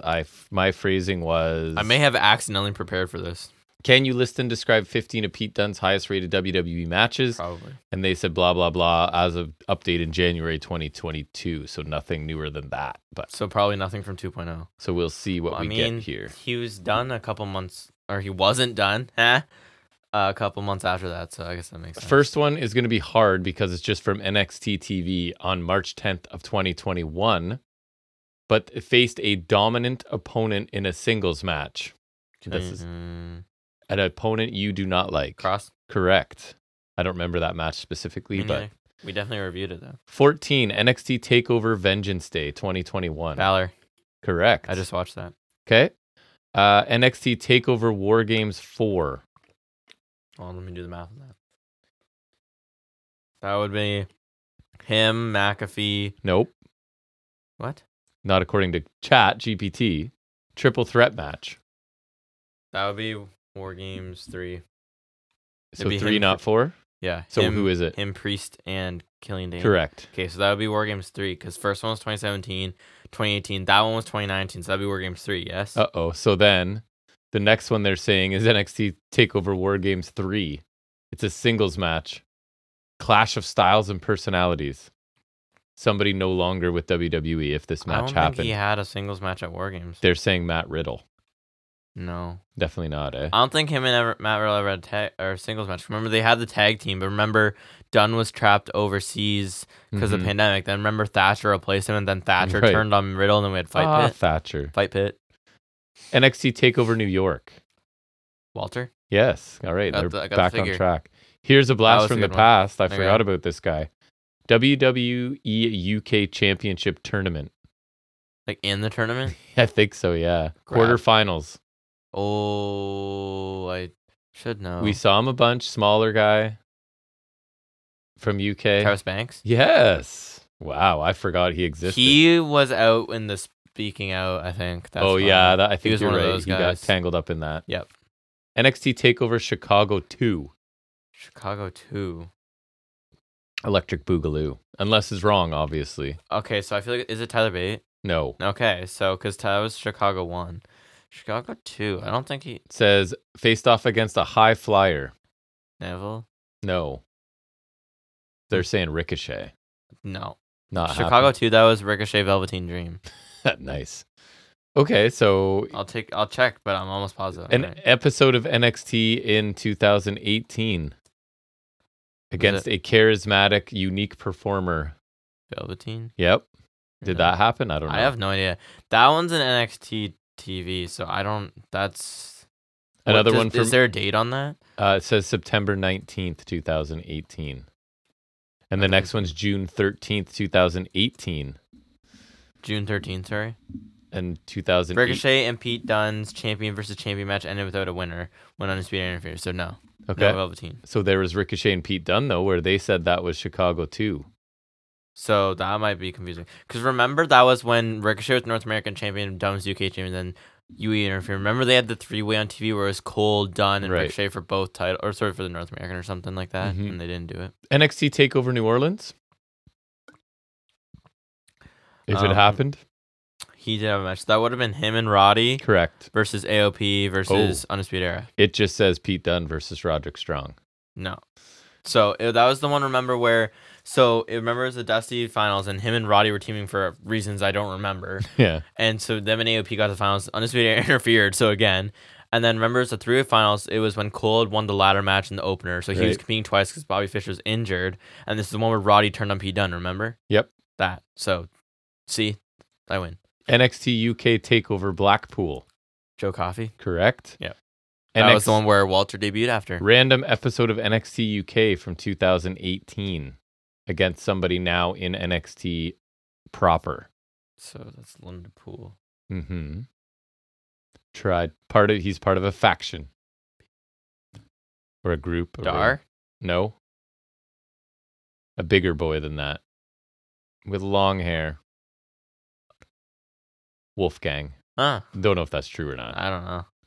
Well, let's just, because it was wrong before, what is the date on that? November 14th. November 14th, so is that NXT UK. NXT. The next one is from NXT in America. What? Why does it say Tony D'Angelo and 2018? I don't think so. Yeah, okay, so sorry, because November 14th from last year, so that's funny. Sorry, okay, I'm gonna keep WWE United Kingdom Championship Tournament 2017. Ashton Smith versus Wolfgang. Nope. Nice. Okay, sorry. UK Championship Tournament 2017. Small guy, mostly in a tag team now. Bait? No. Most recently in Impact. Oh, Andrews. Yes, correct. So that match actually happened. I'm pretty sure. And number 1, NXT TakeOver Chicago. Gotta be Bait. It is Bait. Correct. I just watched that one. That one's a classic. Nice. Well, so I like that because ChatGPT was wrong, but then you get to show what you know when you correct them. Especially so with New Orleans. You did very well. So now we will shift gears back into sort of reviewing and talking about any other wrestling stuff we watched that we liked or didn't like, I guess. It's high spots and rest holds.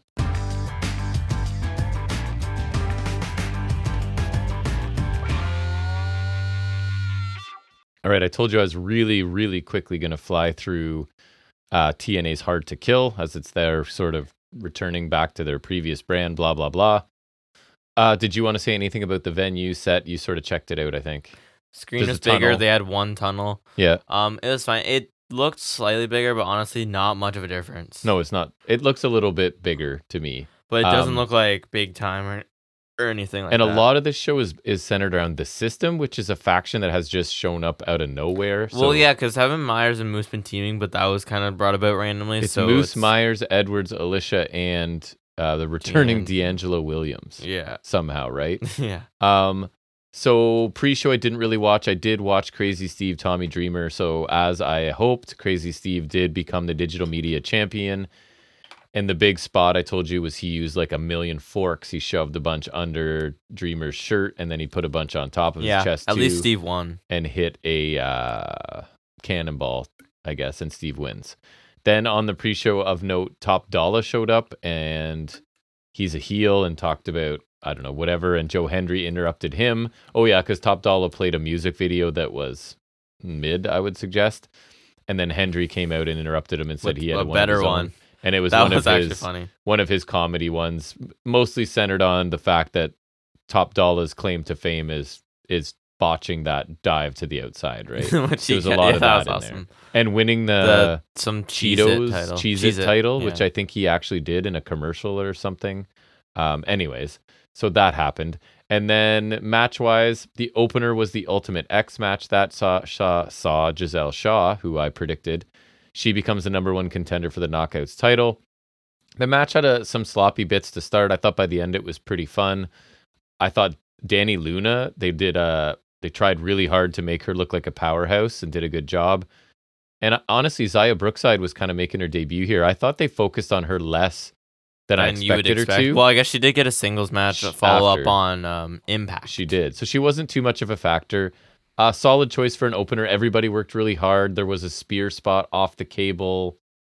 Someone jumped off Luna's back. Luna was on all fours, and it might have been Jody Threat. Somebody, anyways. It looked kind of cool. So they were willing to do a lot in this match. I thought it was pretty good. Then things kind of dropped off. We had Dirty Dango and PCO. So that was a DQ win for PCO in like minutes when Bravo got involved. And then it became a 6-man because Jake Something and Rhino came out to join PCO. Rhino. And then we got a basic like 8-minute match with PCO winning with the moonsault. And earlier in the match, he almost killed Dirty Dango with the D-Animator. He seemed to like land more on his like head than his chest sort of thing. And again, he's just going to really hurt somebody at some point. Yeah, he's just throwing his weight. Right? So this match didn't belong on the pay-per-view, one of the lulls. I didn't like the next match too much either. That was MK Ultra. A lot of it's the result. MK Ultra, I think, is one of the coolest acts in this company. And they lost to the returning, reforming, whatever, relapsing Decay, who've been doing the Courtney, what's her name? Courtney Rush. Courtney Rush and Jessica are now just all of a sudden back to being Decay. So it was a 7-minute match. Hate the decision to take the titles off the coolest tag team they have in either division, unless, of course, it means they're getting a singles push, one or both of them. I'd be fine with that. Decay is just really, really played out and not fresh, and I don't find either of them really good in the ring at this point. So I disagree with some of the decisions that they made here. Then we get what was possibly the match of the night and the beginning of a bunch of good matches, I thought here. It was Chris Sabin successfully defending his X Division title in a very good triple threat match with Kushida and Vikingo. This was 13 minutes, tons of good action as expected. Sabin pinned Kushida with the Cradle Shock. Again, a really fun, might have been the best match on the show. You watched this one with me, I'm pretty sure. Josh Alexander, Alex Hammerstone. I might have been half watching. I remember seeing it being on, but I don't remember paying attention. I quite liked it. I thought it was a really good physical back and forth. It got like almost 20 minutes, one of the longer matches on the show. I thought Hammerstone's offense looked really high impact. They worked well together. Josh Alexander picks up the win with the C4. One of my top probably 3 matches on the show, and I thought there was some good stuff on this show. Then we had ABC successfully defend their tag team titles. I thought it was a really good 4-way with the Rascals, Grizzled Young Veterans, and Bailey and Laredo Kid. Wasn't supposed to be Laredo Kid, but it was supposed to be turn 7. Travel problems for 7, I think it was. So Laredo Kid stepped in. And it was evident in this match, but it seemed to be quite a bit of the night. Like the bottom left corner of the ropes there, people were sort of slipping off them a few times. Yeah, you told me about the night. that. So, but this was all action bell to bell. It didn't feel like it was super long, but it was really fun. So there's 3 matches in a row I quite liked. Then at some point here, they show us Ash by Elegance, even though Ray Walt keeps saying Ash by Excellence and has to be corrected by Hannah Fan at one point. So it's basically her just looking super elegant in like an evening gown, her hair done differently. She did look quite different from Dana Brooke, so that is at least a start. It was funny because like they teased it earlier, right? And like people, I guess she had like immediately an are like, OnlyFans or whatever. Tony Storm ripoff, but I don't think it is. No, I think it was some like she has an OnlyFans or whatever. So people had already seen like so she was wearing that, so people knew it was her before they revealed her face. I wouldn't have been entirely sure unless they I think they actually mentioned Dana Brooke the name once maybe. Anyways, then we had Jordan Grace defeating Trinity to win the Knockouts Championship as I kind of expected. This match really over-delivered for me. I'm not a huge fan of Trinity, as people that listen probably know, but I thought this match was really good. High quality 15-minute match. I was pretty into it by the end. I thought, and that's 4 matches in a row that were really good, and it looks like kind of like Trinity will be on her way out, although we do see her on the weekly show in a little bit. I'll talk about that. I think it's because they taped it, obviously. Yeah. Alex Shelley then successfully defended his TNA championship in the main event against Moose. I thought it was good, but not great. I didn't enjoy it as much as the previous 4 matches on this show, but still, it was not a bad match at all. Moose won with a spear, got about 22 minutes. So it looks like we're going to be getting a lot of the system for a while, which I'm not sure is what I want, but yeah, it seems like a really lukewarm faction. And it's just a bunch of veterans thrown together, right? So I don't know. There's no youth in there at all. They're all kind of stale, and I still don't understand why. And I like Myers and Myers have been teaming together. I feel like it's one of those things where they threw together a match for the pay-per-view, and now it's like for some reason they decided to stick with Moose and Myers. Like it's been a few times, right? Like, yeah. And Myers was with him when he won the Feast or Fire. Like, I don't know, it's weird. And then the big reveal, the biggest signing of all time. Not really for them. Dolph Ziggler does when come out. They've had, what, Kurt Angle, Sting. Nick Nemeth. Yeah, Dolph Ziggler is here, I guess. And so he hits the zigzag that they don't really say what they're going to call it on Moose, obviously. And best finisher ever. And that's all we sort of see from him. So he is the big surprise. So honestly, a good show. There were like 4 matches in a row there that I thought were quite entertaining. but it didn't really feel super different from Impact. Would you say this felt like a new era or the No. first Dynamite? Which of the two? It felt Like, because this one's supposed to be a reset, and I feel like the Dynamite really it felt like a reset. similar product, just like kind of repackaged with different like They periphery should go back to stuff. 6-sided to really make it different. Yeah, and again, I'm hoping that it I don't know means how hard it's that a is to bring focus on around. knockouts and X Division, which maybe it will be. I don't know. Should bring But up the didn't tags. feel super different to me. Mhm. And of course, mixed in there was like, they sort of did an announcement of their thing with AAA. Scott D'Amore came out with the other guy from Just AAA. yelling about stuff Right. again. So there were little things in between. But overall, I kind of liked the show. Mhm. And then I was quickly going to run through the 2/3 that we watched of Raw. You can back me up on any of this. I don't think you That's saw good it. 'cause I don't have anything from Raw. I liked the opening Drew Cody segment. I saw a bit of it. I think Drew's really good. This is like the best he's been. Drew is good. They just promo-wise. don't always give him time to be good. But he's really comfortable. I liked what he kind of was saying, and Cody too. Like his sort of You rebuttal like Cody. was, I don't mind him on the mic when he's not. And Drew was kind of calling him out for all the crap I hate about Cody. Like you're not sincere. Like you don't come across as sincere. And that you should just be yourself, and this isn't the Cody I know, and you're doing this for somebody else, and blah blah blah. And like I've kind of embraced my real self, and I'm doing the best I ever have, and you should too. And then Cody, like, will you keep referring to this match that we had, and don't forget who won, sort of mic drop moment. It was kind of thing. It was McIntyre's last match before he came back. It was in like WCPW or something. It was on the Indies. And then they had one of those back in the 2010s. And there's a bunch of forgettable reigns. They were a team.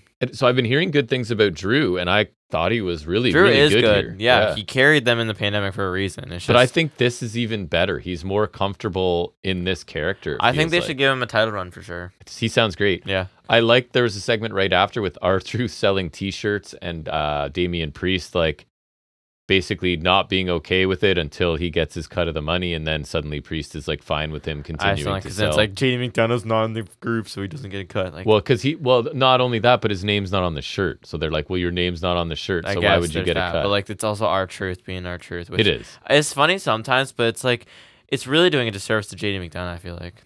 And then I like the DIY versus Dom and JD McDonough. That was good. There's for the a main one, roster tag match. That's good There's stuff. the one bit that they clipped on Instagram, which was like JD McDonough hitting a headbutt to Ciampa. And once I watched it a few times, you can see the thigh slap, but like the sound is so good. That's awesome. And then Gargano hits a super kick, which he thigh slaps really good. And then the whiplash JD McDonough's head, like with the longer hair, JD McDonough, I feel like long hair adds to selling. It's like the way it flips around. And then when Dom does a super kick with the out of thigh slap, there's the difference. Like thigh slap, yes, sometimes you notice, but like it adds to the thing, right? But yeah, no, there's some good sequences in there. And people complain about DIY a little. I feel like their presentation hasn't been the best so far. It's not quite the same as it was. So yeah, it's not the same. Their theme song is horrible. Yeah. Hopefully they win the titles though, because that'll maybe hopefully get them on track. You know. When part of the NXT thing was like, we're not getting pushed, we're not getting whatever, so we're just going to do it ourselves now, right? And we're going to just be undeniable. We need to find a way to capture that again. I mean, it's Triple H running the show, so I feel like you should be able to do it. Was not a fan of Hartwell LeRae against Chelsea Green and Piper Niven. Don't even remember who won. Just made a note that I didn't. I think it was enjoy Babyfaces. I noticed something. Oh, it was Hartwell and LeRae. I kept hearing it, and I noticed something was weird. That Hartwell and LeRae are using Johnny Gargano's heel theme from NXT, an instrumental version, which he used when they were in the way. Yeah. Which I find interesting because it's like they repurposed the theme. So I hope they re-release it as an instrumental because that's one of those themes where that we didn't record audio on here and re-upload on our iTunes so that I could listen to it personally. I would never do that. I'm not going to do that with more music at some point. That's dumb. Gunther and Kaiser had an in-ring segment I thought was pretty good. Oh, He's yeah, like proud of Kaiser for his vicious attack on Kofi. Looked sick. That attack beating looked the crap out of Kofi the other week. Yeah. And I thought Gunther like hugging Kaiser was really weird. And also Gunther declared for the Rumble, which we always complain about. But based on last year, I think Gunther deserves to declare for the Rumble. Mm-hmm. He lasted the whole time and almost won. Like if anyone deserves, and he included that. Yeah, so exactly. Like he nearly won the thing. And then the last thing, Woods and Kaiser had a match, which I thought was fine. And yeah, it was fine. Did Bartel win? I think. Sorry, Kaiser. I think won by DQ. Right. Oh yeah, that's right. Because Woods lost his mind. Threw a chair at him. Just yes. The office chair. Honestly, I watched 2/3 of Raw and didn't hate it. I didn't love everything, but definitely feels different, and that is a huge compliment for sure. Do you want to talk about a couple of your matches to give me a break, and then I'll do NXT? Yeah, I'll run through my 3. Yep.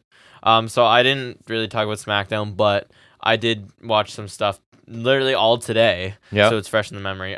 Because in my infinite wisdom, I knew it was coming. I knew the prodigal son would return. Peter Dune is back. So I did some preparation. I played as him in 2K22, which I rebooted, and I also watched some matches. So I've got 3 matches that I like from Pete Dunne that I decided to revisit. The first one was probably one of his most well-known matches, which was the aforementioned match with Tyler Bate from TakeOver Chicago 2017. I haven't seen this one in a long time, so it's cool to revisit. I honestly don't remember if I've seen it since we watched it. I probably haven't. So I haven't watched this in a long time. It was a lot shorter than I remember. It was around 15 minutes. I double checked Wikipedia. It was like it was pretty short, so it could have been on TV, honestly. But it was as good as I remembered for how young these guys were at the time. I think Bate had like turned 20 since the tournament. Yes. And Dunn was probably like 21 still, or maybe 22. They had some sweet stuff there. I remember the one part where Bate dives to the ropes and he gets the forearm midair and then the bitter end. So it was really cool, and the win was nice to see from Dunn. The second one that I watched, which I was telling you, was the Takeover in Your House 5-way from 2021, which was Don Gargano, Cole, O'Reilly, and Karrion Kross. I always remember as the match that both of us enjoyed most when the champ was absent. Yeah, they threw him through the door thing. Yeah, didn't and they put him on for like 5 minutes. The announce table as well. Yeah. The sequence where we got remember the one part where we get different combos of Don Gargano, Cole, and O'Reilly, they hit some double team offense in a string. That was really cool. That still lives long in my memory.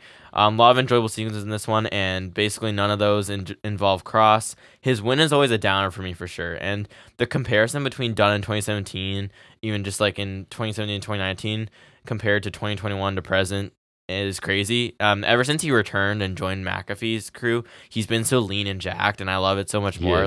Because he definitely put on a little, he was a little chubbier in 2020 when he grew out the beard. Remember in 2019, and then he came back to NXT main and was jacked and looking sick. And that's how he's looked. Was he was a little bit of a bigger cruiserweight. Yeah, thing, I think they built him on SmackDown tonight when he came back as 205. So it's funny, he would have fit barely 205 live. Yes. And the final one I watched was one I wanted to revisit because I kind of remember it, but I don't know if I really did, which was Dunn versus Balor from TakeOver Vengeance Day 2021. I think this is what you would call a sleeper hit because I like both these guys a lot, but I don't remember this being overly amazing. Not that it was bad, but I remember it being good, but just it didn't really stand out to me in this time of NXT where Balor was on a really good run and Dunn was doing really good. But upon a rewatch, I enjoyed this a lot more. I think you would have really liked it too at the time, and maybe especially now. It was a way more technical match than you usually see from Balor, and it was really cool. The story with him was he had the injured left arm, and remember the jaw off the back of the O'Reilly matches he had. Yep. So that was a story throughout, and then Dunn worked that to perfection. He also ended up having an in-ring or a match-long story with the fingers because obviously Dunn is that he went heavy on that in this match. And Balor ended up targeting his left knee, which ended up creating a really well-crafted tactical battle where the injured limbs kept coming into play and they kept going after each other's. And there's a lot of submissions and holds and Dunn really wearing him down, which was really awesome. And I think because it wasn't as memorable because there wasn't a lot of high spots or fast sequences, which we're used to seeing in TakeOver main events and matches, which is maybe why that's forgotten. But it was a really good slow burn, I thought. It was a really slow burn, but a super quality match. And it was kind of suddenly over with the 1960, no coup de grace or anything. But Dunn looked great here. And this was also the post-match where Cole turned heel on. I do remember him Era. winning with that at some point. Yeah. This is the one where Cole super kicked him and then O'Reilly. And this is also, I'd like to remember, this is definitely Balor's peak run. This is the Finn Balor I love most. Where he figured out that heel character. Yeah, and it's just I feel like me and Rossi went back to baby facing, which he didn't really benefit anything from. He had a random U.S. title. Do you remember him holding the U.S. title? No. Exactly. He won and lost on TV, so we probably didn't see it. And then he also flopped like a fish that one time. Yep. And then Judgment Day, he's doing solid now, but it's just not the same. No. But anyways, revisiting some Pete Dunne, it's nice. Get that mojo back, and hopefully he's on PLE soon. Hopefully. Because otherwise I'm not going to see much of him. But I'm just happy to have him back. British strong style. Let them cook for a while. Yes, let him cook. All right, so we'll talk about some NXT next. You were in the room for a good chunk of it this week. I don't remember what I saw, so remind me. So the opener we get is Idris Anafe and Malik Blade taking on Trick and Mello. I saw Nafe had like the nice Dusty gear. It's going. Dusty Cup round 1. Yes, he did. He had have the some polka dots going. And commentary talk about Trick outshining Mello kind of near the end of this a little bit, which I thought. So remember I sent you a video of Blade hitting whatever that flipping thing was, and it looked like he almost killed Mello. I don't know what it was or if it was on purpose or if he's going to redo it, but it looked cool. It was something. I don't know how to describe it even. Looked kind of like he ended up dropping Mello on his head a little bit. Yeah, almost.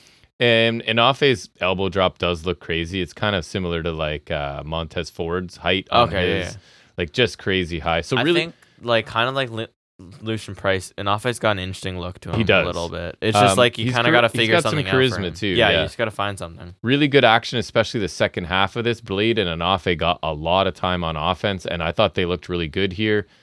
And then after a bunch of crazy action near the end, Mello hits a code breaker, tags in Trick, and we get a high knee, and it's over. So I thought the in-ring was really good, but I didn't love the storytelling. There was a couple of things like in the first couple of minutes, it really looked like Trick was going to be the dominant one. Mello tags in. Then the other guys sort of take control, but then they feel like they abandon that. And I thought that was kind of interesting. And even at the end, I would have loved it if it was a Trick blind tag, right? To fit the finishing knee. Yeah, because then Mello would kind of... I don't like that they finished with that because... Mello's finisher is solid. I never loved it. I remember like the diamond leg drop, but it's fine. It's better than Trick's knee. Trick's knee is not good. It's okay. It's bad. It also looked near the beginning like Afe and Blade were being more aggressive and taking shortcuts. I think they were knocking people off the apron here, and then commentary said nothing about it, and they went back to it not at all. It just kind of like, oops, we kind of forgot for a minute that we're baby faces. Anyways. They have potential as a babyface tag team, I think. Mm-hmm. Then we have Fallon Henley talking to Kelly about the Battle Royal. Henley says it'll be tough. She's ready, etc. Yeehaw, bitch. And I actually thought Fallon, this was about the best she sounded, like kind of comfortable and natural. The content was pretty generic, but the delivery was good. She says yeehaw, bitch. I think she has potential to be a really solid babyface. And we always say, like, good babyfaces are hard to find. Yep. Heels are pretty easy to find. Elektra Lopez and Lola Vice backstage. They're going to win their tag match tonight and then be in the Battle Royal and be a force. Yeah, so this confused me because they're in this and then they're later on. They're workers, brother. You know, and Tatum Paxley. Really? Yeah. So Elektra says she'll win. Then she'll have a triple threat at Vengeance and they will be champion. So sort of teasing some sort of dissension, I guess, which would come into play later. Randomly. And then they're sort of talking backstage, walking by one of those doors that has like a window in it. And Paxley just sort of yanks the blinds open suddenly and tells them they won't be winning their tag match and that Paxley will win the Battle Royal and so that nobody goes near the champion. So she's basically going to win the Battle Royal and not challenge. Her thing's super random. I'm kind of enjoying it. Lopez sounds really bad, even though I think she has some charisma. Elektra's just okay, and I thought Paxley was kind of good. It's growing on me, I'm not going to lie. Obafemi goes to the ring to speak. They tell us he is the first, what is it, NIL, not name, image, likeness. Next in line. Yeah. First next in line person to win gold. So the crowd start doing this ooh thing similar to like what after everything he says. I noticed. I didn't love it. And listen, man, he handles it well and powers through it. So for a rookie who is on the mic in a live setting like this, to not have that trip him up, I was like, because that trips some people up. I was like, oh no, this guy's in trouble. But he seemed to power through it. And yeah, it was that's fine. important for sure. It is. Basically, he says he rules over everyone. He'll destroy everyone because he's backed by destiny. Dragon Lee comes out and he said he's not mad at Femi for sort of taking his moment. The title represents opportunity, and he hopes that Femi will give those opportunity to others and continue the tradition of open challenges. Lee wants to be the first open challenger tonight. This is where Femi sort of cements himself as a heel, right? He says, no, open challenges are done. Yeah, which I thought that was kind of random. I feel like he hasn't been a heel thus far. I think it was sort of like, it looks like it, but I'm not sure. And I think this is like, yeah, he is for sure. So Dragon Lee wants his rematch at Vengeance Day, but Femi tells him he doesn't get to make those decisions anymore. Yeah, he said he would think about it. And Femi just walks away. So he's surprisingly good on the mic, I think, and has a unique style. And it's not just that he has an accent. It's the pace and the way he speaks. I think it's kind of interesting. I can see why whoever's important likes him. It looks like he's starting out as a heel, which I think is good too. I'm not sure he should be the North American champion, although I guess I think it's too soon. if you're trying to develop him as a heel and you're coming, because my thing was this is the workers title, but if you're using it as a heel thing to be like, we know it's the workers title and he's never like, he's going to avoid defending Didn't it. they just do it with Dom though? Yeah, kind of, yeah. So I don't know. We'll see. I think it's too soon, but he's not bad. Hank and Tank and some other guys praise Eddie Thorpe for winning the underground match against Dijak last week. What? That was not last week. Or whatever it was. That was like, that Couple feels weeks. like it was a month ago. Trey Bearhill comes in weeks ago. and he thanks Thorpe for representing their culture. They introduce themselves, like talk about what tribes they belong to. Dijak interrupts. Bearhill kind of steps up to him. Is Bearhill actually? Because otherwise, Yes. Oh, yeah. He is? They wouldn't be doing that. They wouldn't be giving him that if he wasn't indigenous, I don't think. So we're going to get Dijak and Bearhill later tonight. I thought Trey Bearhill sounded really, really rough here, but he is brand new and he was probably super nervous. Dijak's Dijak, so that's never good on the mic. And I think just Eddie Thorpe is just really bland to me. Like he's just missing something. Yeah, I'm not a fan. I don't know what it is. So Mello and Trick celebrate their win, their tag team win backstage. Mello says they're headed to the finals. This is where Ilya Dragunov shows up, and he says he wanted to compete against Trick at New Year's Evil, but he wasn't cleared to fight. But he is medically cleared now, and he says that Trick deserves his title match on a big stage, so their match will be at Vengeance Day. Ilya leaves. Trick is obviously pumped about getting his title shot, but you can see Mello is like, man, we kind of just made plans to be in the Dusty Classic, and the finals for that are on the same day. If I'm Mello, though, I'm gonna pretend to be excited for Trick's match to avoid any suspicion. And then in the tag match, you work your ass to get to the finals, and then the tag match, you make sure Trick does a lot of the work, so then he doesn't get the title, but you still win the tag match. I don't know if it's that Mello is a heel and he's hiding it, or if he flops back and forth from supporting Trick and his buddy, and then Trick says something or something happens, and then he starts to feel threatened and insecure, and he sort of like can't.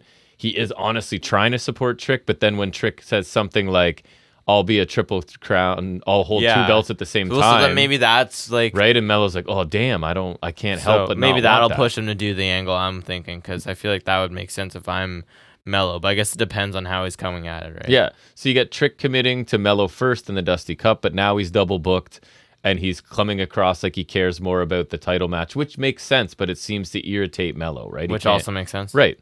Then we get the tag match we were promised. It's Lyra and Tatum Paxley versus Lola Vice and Elektra Lopez. Paxley is dressed in her hair. It is pretty spot on. Like, and she's doing the mannerisms and stuff. And I thought it was really funny. She's pretty perfectly matching. It was good, yeah. And then the finish to what I thought was a pretty average match comes when Lyra's knocked into the corner. Tatum tags herself in, and I think it's like an accidental pin or something. So I think Lopez goes for a kick, and Paxley ends up taking it to save Valkyrie, and I think she shoves Valkyrie out of the way, and Valkyrie lands on Vice, and that's the pinfall. Yeah, it was something lame like that. I didn't love that. I think the basic point was Paxley sacrificing herself for that. And the match was nothing really. I thought the finish was kind of creative to continue the Lyra Paxley story, because Lyra's not sure. Like, it seems like she can trust this stalker in a way, really, but again, like the story, don't like it for the champion. I think it's like beneath her. It could be better than Storm, though. Yeah, maybe. You did see this. Ariana Grace is condescending and insulting. I liked it, and people were kind of like trickling out as she was delivering her spiel. And so she's doing that like I'm the main character sort of thing, and everybody just starts walking out as she's talking about how she beat Roxanne Perez, which is funny because Perez beat her and the referee reversed the decision, right? Because Perez wouldn't stop attacking her. So the fact that she counts that as a win is good. She says she'll win the Battle Royal, and as you said, she finishes her speech and everyone is gone. Yeah. So yeah, if she gets good in the ring, I feel like she'd have a really great champion gimmick. And if they can keep writing for her, right? Like, she performs it well as long as they keep giving her reasonable stuff to say. She could have a bright future, I think, too. I was a little surprised Ridge Holland squashed Joe Coffey, right, in under 3 minutes. Yeah, it was surprisingly straightforward. I mean, I don't think he's the most notable Brawling Brute of the week, but... It's weird that he went right to Coffey because he's the leader, the more protected. Just dominate Mark Coffey. I guess it'd make a little more sense. And he hits, what's his driver finisher called? Northern Grit. Right, which kind of looks cool. And like Pete Dunne, he also reverted back to his old theme. But in this case, I don't really like it. Gallus attack Ridge from behind after, and remember they keep cutting to the ramp and they keep looking up the ramp, and it was awkward. But I guess the whole point is nobody's coming to help Ridge Holland, right? That he has no friends. So they keep looking, nobody comes, and then they hold, two of Gallus hold him, and Joe Coffey hits. It's weird. They his kept cutting the clothesline stage or thing. whatever, didn't they? Like, Yeah, but it's like no someone one's was coming to coming. help you. That's all it was. Yep, Sheamus is injured. Pete Dunne is bruiser waiting. Anonymous, their latest video is from Chase U and JC Jane's looking at whatever pictures or something on her phone saying they're fantastic. JC says the work has only begun. She wishes Carmen good luck in the Battle Royal tonight. People leave. JC asked Jasmine, somebody, to hang back, saying she did a great job and asking her out for drinks. Remember that part? Yeah. The thought of... Was it almost felt like a date or something? That's what it felt like to me, like they're doing some training, which is fine. Like, yeah, but whatever. just, it's fine in theory, but I don't trust NXT No, with that because to they do it respectfully and like realistically. a respectful, gay, lesbian storyline, whatever. Like, love to see it, but I don't know if they're doing my calendar thing. Which if I called that, it's that's still possible. 1,000 IQ play for me. Yep. Just the thought of Carmen Petrovich posing for a calendar with her sword makes me Amazing. chuckle. That makes me laugh. That's funny. I think Jane is starting to sound pretty good since she's kind of dialed things back, right? Yeah, because I feel like she's kind of tweaked things. She's whereas mellowed Gigi out. Dolan Still is the still same. like, just like, I remember seeing the segment between those two when they were feuding. It's just like they try so hard. And to, I think like, Jane, since the Chase U involvement, is a little bit more and Dolan's subdued. still like, you know what I'm talking Yes. about, right? Like, Oh, it's just yeah. the way they try to sound whatever. I hate it. I agree. Kalani Jordan and Brinley Reese, you were like, who? It's the one I didn't know from last week. I thought at a glance, I thought it was Thea Hale. I thought it was Izzy Dame when she was like standing upside down. So she's doing gymnastics. They're gymnastic things, friends. That's talking what they about are. the Battle Royal. Something like if they can't win, then they hope the other one does or something. Right back at you. And girl. Reese is just saying a bunch of motivational cliches, right? And Yeah. Jordan comments on how much energy Reese has. So it's like a motivational whatever. I thought this was amusing but strange. You saw this too. The Baron Corbin is being interviewed by Kelly Kincaid and Braun Breaker it did comes up. kind of amuse me, but it was also kind of whatever, and then it was like random too. But Braun was like, I'll talk about it first, I guess. So Breaker showed up late, sort of, and Corbin saying he told him the interview was later, like almost Corbin set him up to show up late because Corbin wanted all the time, which would make sense. So they kind of argue about who's the leader, and then Braun suggests their team is called the Wolf Dogs, and Corbin's like, kind of like, what did you say? And then it's like that whole comedy shtick where he's like, oh, I said this, nope, go back further, right? And it was just really, really made huge Braun like character shift for Braun really out of nowhere. dumbed down Braun. Like He'd gone like, from meaner than evil, like bully, just killing everyone. now he's like a dumb jock. Yeah. Yeah. Almost like comedy. It was weird, yeah, and not saying it wasn't completely unfunny, but it was just like And it was like, oh, I thought of the name in the shower. Oh, you were thinking about me in the shower? Like some minor homophobia Corbin too. sold it well. Corbin's he's pretty comfortable. I don't even know if it's like homophobia. It's like just weird for them, but like no, Corbin sold it well, and it was like Wolf Dogs. It's like it's probably worse than Swerve and Our Glory or whatever. Kelly tells him they're both a-holes. Braun suggests the name Wild Boars. Corbin doesn't like that either. I don't understand that, and also that's gimmick infringement. Again, the dynamic. Yeah, we want the hunt back. The real wild boar. So entertaining, but again, like a complete shift from Braun out of nowhere, right? Yeah, it felt like not even canon or something. Yeah, honestly, his tone completely different. Like he's leaning away from the badass thing. I would like to compare this juxtaposed to the segment where Corbin proposed the team to him. It's not the same. Not at all. And I don't know what's changed it. Absolutely. Then we get another Dusty Cup quarterfinals. It's Chase U, which is Hudson and Riley Osborne. Chase is there, taking on LWO, which is Cruz del Toro, Joaquin Wild, and Zelina Vega's the there with former them. Legado Fantasma, because now it's Carrillo and Garza. Right. That's right. Just swap them out. I mean, they're better. Duke hit a boss man slam. Wild made a blind tag, hit a missile drop kick. Wild dove on to Riley on the floor. And Wild hit a suicide dive into a DDT onto Duke on the floor. Back in the ring, Wild hit the moonsault. Cruz tagged in for a Phoenix Splash off the top onto Duke for the pinfall win after about 10 minutes. Pretty good TV tag match. Cruz and Wild are really talented, right? But they never get much attention because they're sort of generic, I guess. I don't know. Good in the ring, but not super interesting elsewhere. For a rookie, Osborne didn't feel out of place. I don't know how much wrestling experience he has. Like, is he an indie guy or is he? I think he's NIL. I'm pretty sure. I think most of so them too. were. So he didn't look out of place here. And I guess the point here is that things are still going poorly for Chase U, no matter what they do. Did he take the pin or was it Duke? Because Duke took the pin. right. Because I thought it'd be more interesting if Osborne took the pin because it was JC suggesting that he go in here. So I thought it'd be like true. It kind of makes sense or like be storyline furthering if he took the pin. But still, JC's advice clearly didn't work out here because they lost. So. Yeah. I know you love this. Talk about your new favorite character, which is Adriana Rizzo, the Riz. Yeah, no. So this was bad. Oh my god! Now I remember what you're talking about. That was bad, man. So she's nervous for tonight's battle royal, and she's doing the most stereotypical Italian. Oh, she's arguably the worst of the three. Honestly, she was so bad, she made me hate the other two more than I already did. Stack says the Riz always takes care of biz. Okay. And Tony that was bad. Tony D'Angelo reminds her of the times that like she's knocked out people for the family without getting the specifics, and she says they all deserved it. I'd like you to explain why these are such great baby faces. I know. I told you. Like, they're literally mobsters who refer to killing people and stuff. And, sleep with the fishes and whatnot. Wait, let's not forget those first promos and just keep going. Like, forget about it. So Tony's trying to say, like, all the women in the match tonight deserve it, so take them out. And Rizzo says the bodies will be flying. She's so, like, I told you. So, my notes literally say, let Jack speak here. It's so fake and tacked on. Like, the lack of authenticity in her voice is insane. And honestly, if you were to do a parody of what they're doing, it would be exactly the same thing.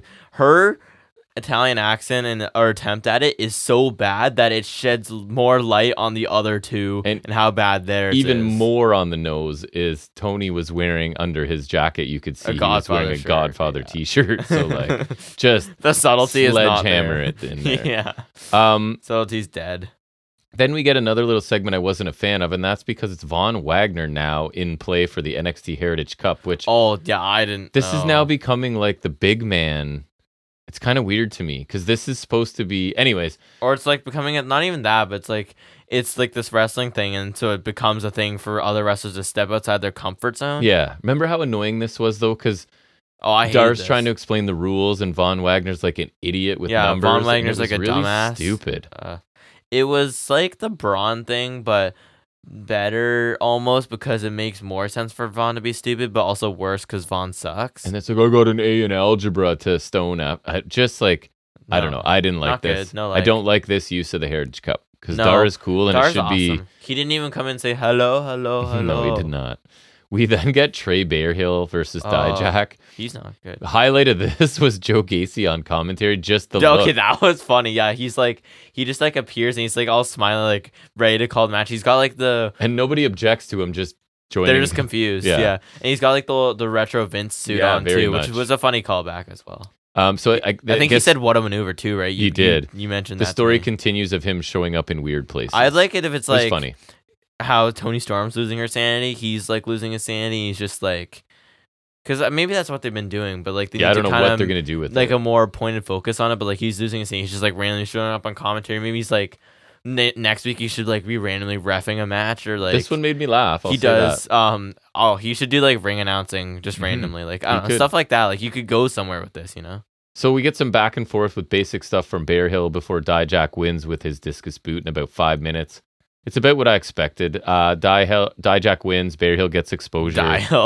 But I didn't think Bearhill looked impressive at all. His look's not great. I didn't like the entrance and whatever. I thought it was more annoying than Thorpe's, which I also don't like. After the match, Joe Gacy goes after Dijak. They kind of brawl to the back, and then in the ring, Lexus King shows up, attacks Trey Bearhill from behind, hits the swinging neckbreaker move that I don't think that's great. And he's mad at Trey for costing King the biggest match of his life. And maybe this is a feud where King can get a win because he doesn't seem to win a lot despite being really prominent on this show. He lost the tournament that he somehow got in for one chair attacking shot. Bearhill. One chair shot. Mm-hmm. They should have a chair on a pole match. Yes. For sure. Then he lost to Mello, lost to Dragon Lee. Right. That's all in the span of like a couple months. Yes, he has not looked impressive. No. Briggs is backstage. He won his debut though with JBL. Briggs says he's watching his match back and asks for advice. JBL says the win was great, but what he's looking for isn't there. He asked if Briggs knows why JBL picked him for the Iron Survivor qualifier. Spoke with such like a soft I know. tone. It was really weird. And he says that Briggs is incredible, but he needs to find out who he is. He wants Briggs to show NXT and WWE who he is. What's that name going to be? And I put that I love how one of the biggest bullies in the history of WWE, who would have just smashed this rookie for coming in He real bullied life, my favorite commentator off SmackDown. is now being portrayed as this kind and caring mentor, Legend, yeah. right? I'll never forget that he bullied Mauro Ranallo. But however, Briggs is somewhat reminiscent of JBL, so that combination makes sense. He's like a bigger dude who has a finishing clothesline, right? So I get that. If you're Josh Briggs, I'd like to point out the last person that JBL managed or even really guided was Baron Corbin. A run so bad that they've split after a few months, and then Corbin went back to NXT. Mm-hmm. So I'd like to point out that, at least in kayfabe, JBL's help is not very good. Looks like Briggs is getting a bit of a singles push, and that's okay. That's all right. He's a veteran. Yeah, he's an indie guy, so I like him more than Brooks. Also, I saw a bit of Lexis King's interview with Van Vliet. Yeah. And I forgot that Brooks Jensen is Bull Buchanan Jr. That's correct. I forgot about that. Yeah, he is. B squared. We get a note. Oh yeah, wasn't he with Cena? With Cena. Yeah, he's his muscle as a heel. That's awesome. Didn't he have Rodney Mack for a bit too? Probably. I think. No Quarter Catch Club. Get a vignette here where Drew Gulak says the last few weeks have been an unacceptable. I would agree. So now they go back to basics. It's them training and doing their basic stuff. Damn. Gulak says it's no mercy, no quarter given. Again, what does that mean? It like when you give someone no quarter, it means I think like you're not holding back at all. Okay, that makes sense. Again, I want to like this group, but they have to do something to gain prominence, to not be Miles like Bourne, the jobber man, team. He's rough. His speaking is unbelievable, and I don't like to pick on people for things they can't help. I don't think he can help the way he talks. I struggle but not man, to be mean with him because Yes. like he clearly has It's some rough. sort of speech impediment or Yes. speaking issue or whatever. But like for someone who has to speak on TV, it's bad, It's not man. good. And I mean that in like the least hurtful way possible because I don't want to be mean to the guy. But like I heard him on Level Up once, like, and he's bad. and man. they're only giving him like half a line at a time, and it's still like It's still shocking. bad. Yeah. So I feel bad, obviously, Yes, but like it's not just good. really not good. No. I'm sorry. Trick walks up to Mello and apologizes to him. He says he was excited, but stepped on what they have going. Mello says he understands. I feel like this is what you were saying earlier, where this will kind of rein Mello back in to be like, Right. now they're fine, but then something's gonna happen, and he'll like, so That's right. which will maybe push him to do then what I'm saying. And it happens at the end of this, right? So Trick says he's got a solution. They finish what they started at Vengeance Day, win the Dusty Classic.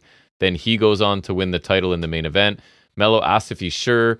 Trick says he is. Mello says to not get ahead of themselves. They have to get through the LWO first. That'll be a cool match. Trick says Mello has his word, eye on the prize.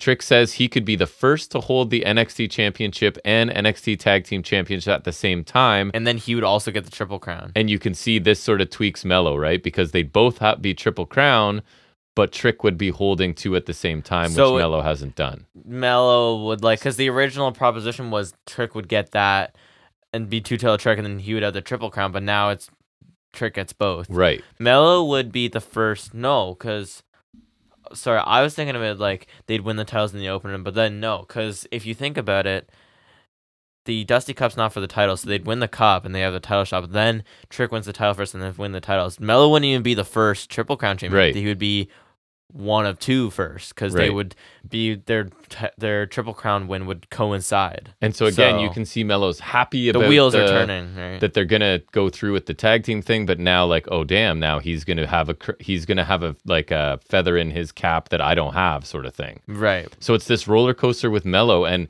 it's like he's happy, then he feels threatened, and it's almost excruciatingly slow, But it's really good too. Yeah, it kind of works. I think it started out kind of not good slow because it was like, remember they kept kind of going back Yes. and forth every week, but they kind of found their footing.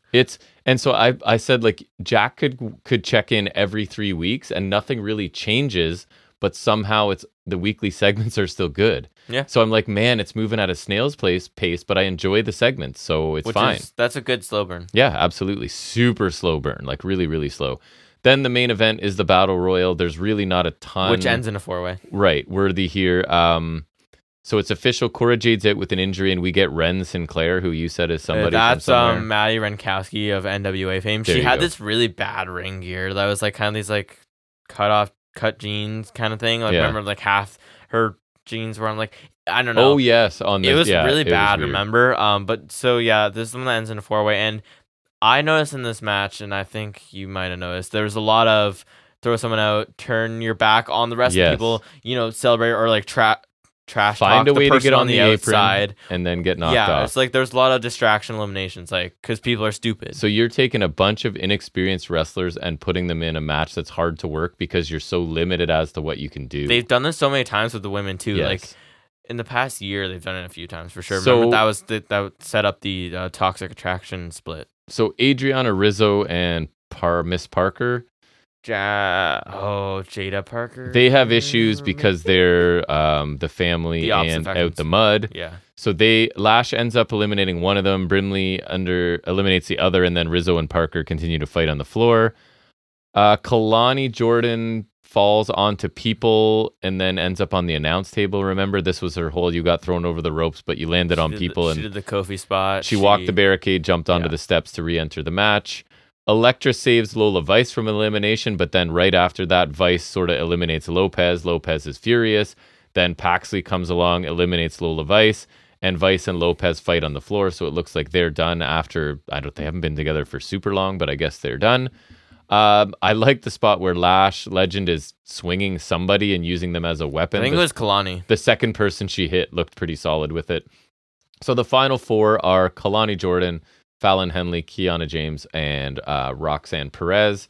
And I thought it was actually a pretty fun four-way match. Up to this point, it was really nothing of note, but I kind of liked the four-way between these two. Roxy sends Fallon to the outside. Kalani sends Roxy out, goes up for a moonsault, but Izzy Dame sort of pulls Kiana James to safety. Roxy hits the pop rocks on Kalani. Roxy, whoa, that's I think I called her that a couple times. a while ago. Yeah, it I is. didn't know. I just noticed. Hits the pop rocks on Kalani Jordan to win. So again, Battle Royal, okay, really nothing special going on there. Nothing memorable other than a couple feuds furthering and the split of Lopez and Random. Vice. But the four-way at the end was much better. I think clearly they really like Kalani Jordan. This was a way to put her in with three of the more experienced women in NXT. I thought they did a lot in the final few minutes.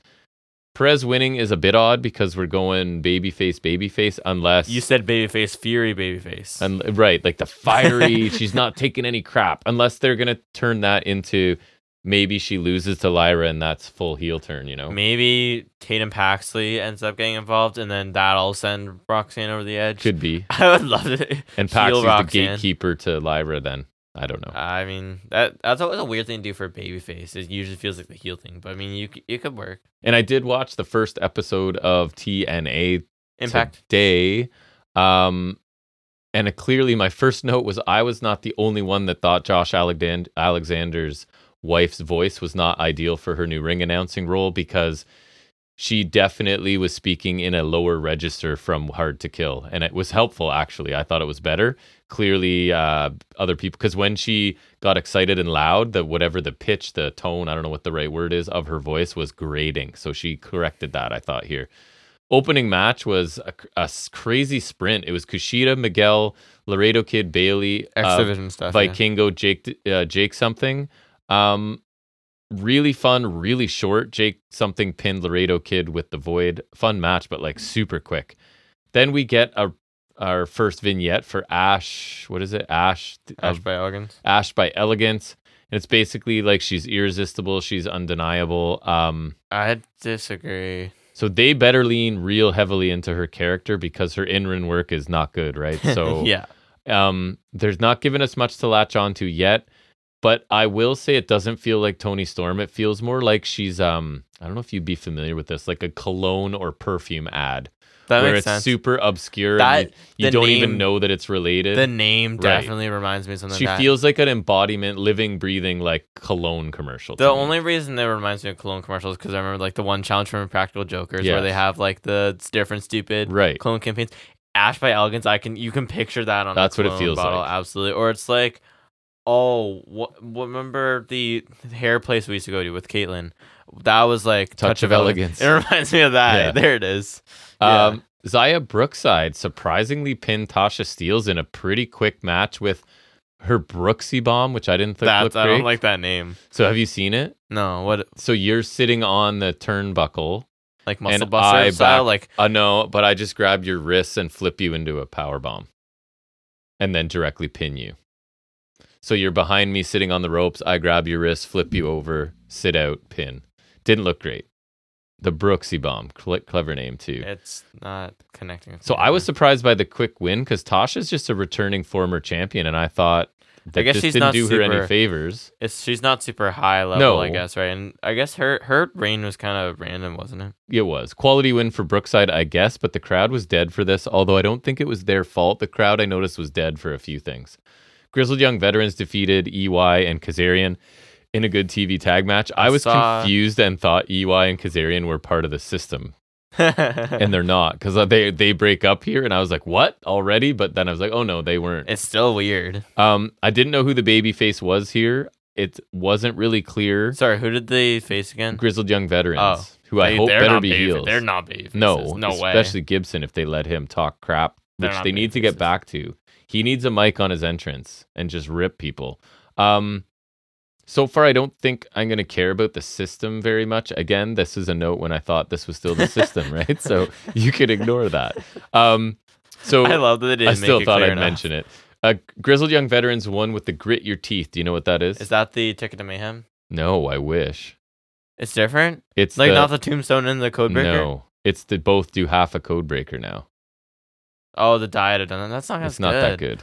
Honestly, the Ticket to Mayhem, it's kind of like Dante's Inferno, where it's just like a lift into something, but it still looks cool. I thought so. I like it. So Kaz turns on EY over after the match and beats on him. Why? I don't know. Why? Does anyone care about Kaz anymore? Like, what? I don't. I think they're trying because he's an original or blah blah blah. So, and he's still good, but I want fresh faces. AEW fumbled the Elite Hunter thing he had. I mean, obviously Kaz is just Kaz, but the Elite Hunter thing could have been something. It could have. We get a lame kind of system segment in a restaurant. They're eating and celebrating. I thought it was really generic.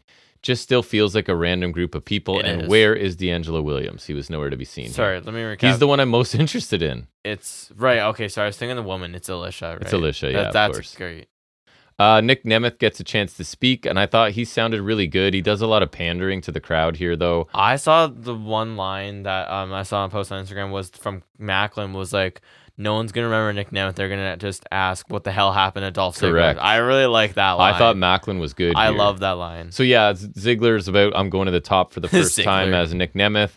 Macklin interrupts, and I like this because he's like, or maybe I was confusing this promo with what they were saying to Cody, now that I think about it. I don't know. But anyways, he thinks Ziggler is a phony who is here to take. It's possible they did the same. It is. He's here to take and not give like he says he will. And he won't let Ziggler speak. He keeps like knocking the mic away from him. And he accuses Ziggler of using TNA as a stepping stone basically to go somewhere else after.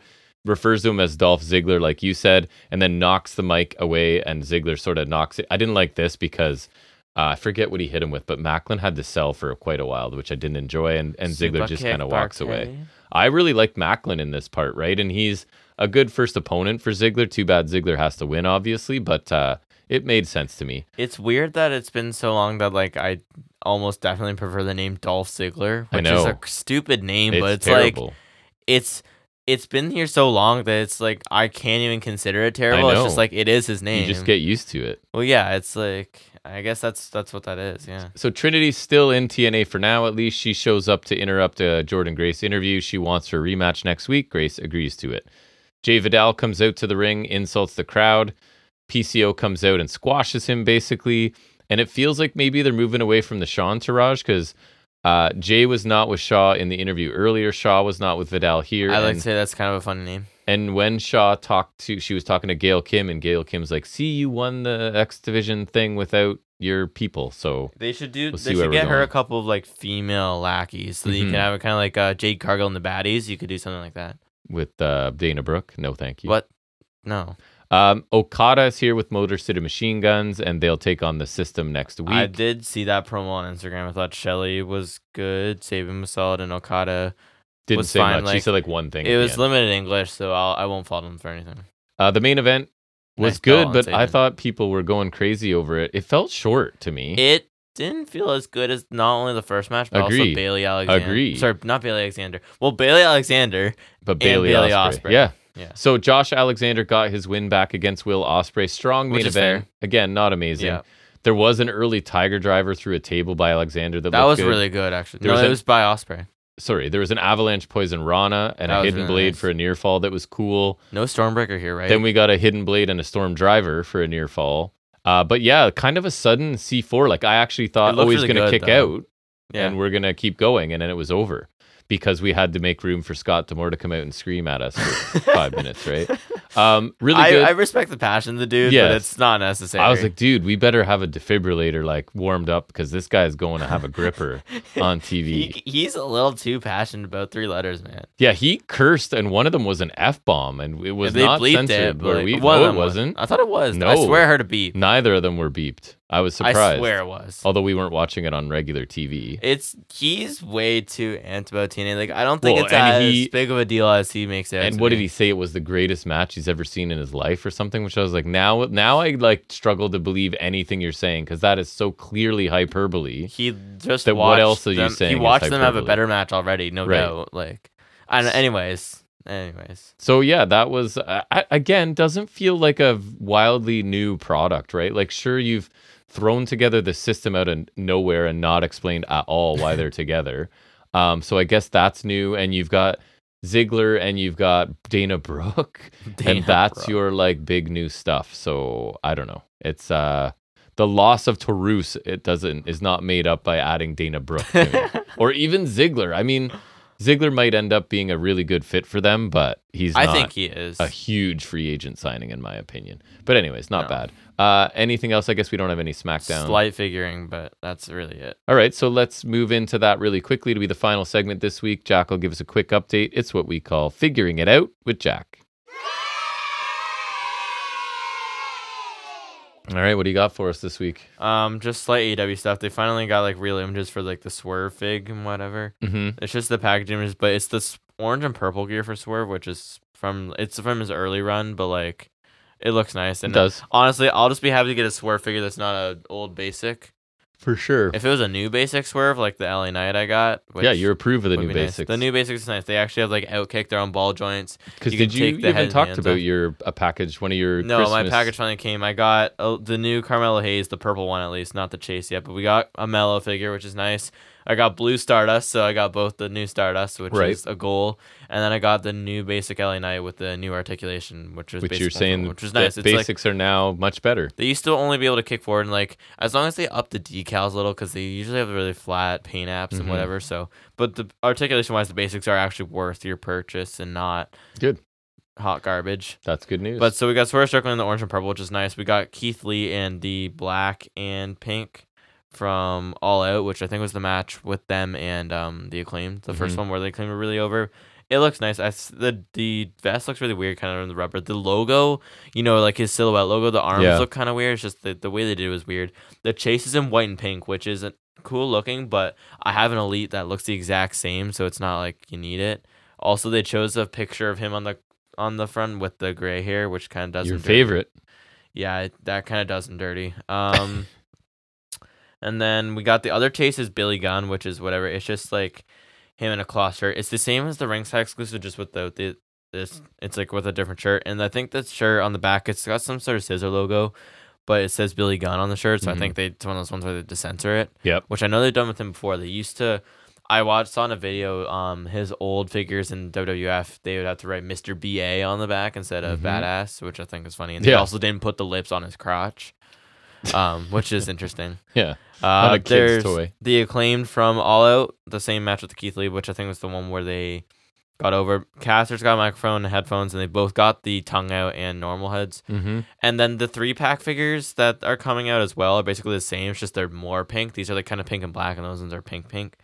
Then there's Tony Storm, which is thankfully pre-Outcast, pre-Timeless. Yeah. So it's like just regular Tony Storm with the new title, which is nice. Nice. And then there's Starks in a white and red, which is nice because I really liked his first figure. I thought it looked good and it feels good because sometimes they just don't pose around, but that one poses nice. And this one's got like a screaming head, which looks fine, and it's got the FTW belt. Of course. So now I don't have Valuable. now I don't have to get Hook. Which although after this week, maybe I will get Hook someday. Nice.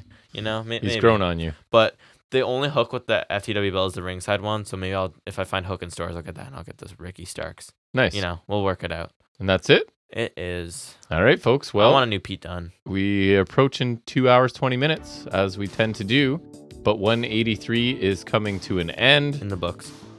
We will be back for 184 next week. We've still got to get at our worst of at some point, maybe in the next week or two when we have some downtime. Yeah, I'll have some downtime for sure. We'll do that. I got to get started on. I know you're almost done, so we're waiting on me mostly. We got Rumble next weekend, which Right. is good. We love Rumble season. So is that on Saturday or Sunday? It's the 27th, so I think That is Saturday. So So that we'll is that. preview that probably next week, right? We'll definitely preview it. And then if it's hopefully good enough or bad enough, we'll want to review it. If Last not, two Rumbles has been like one thing we really liked. And we'll review it at some point, whether it's a separate episode or part of 184. it I will don't get know. talked about. But we'll definitely be back here for 184 on Saturday. We hope to see you back here. Bring some friends. Thanks for taking some time to listen to us. See you in about a week. And until then, take care.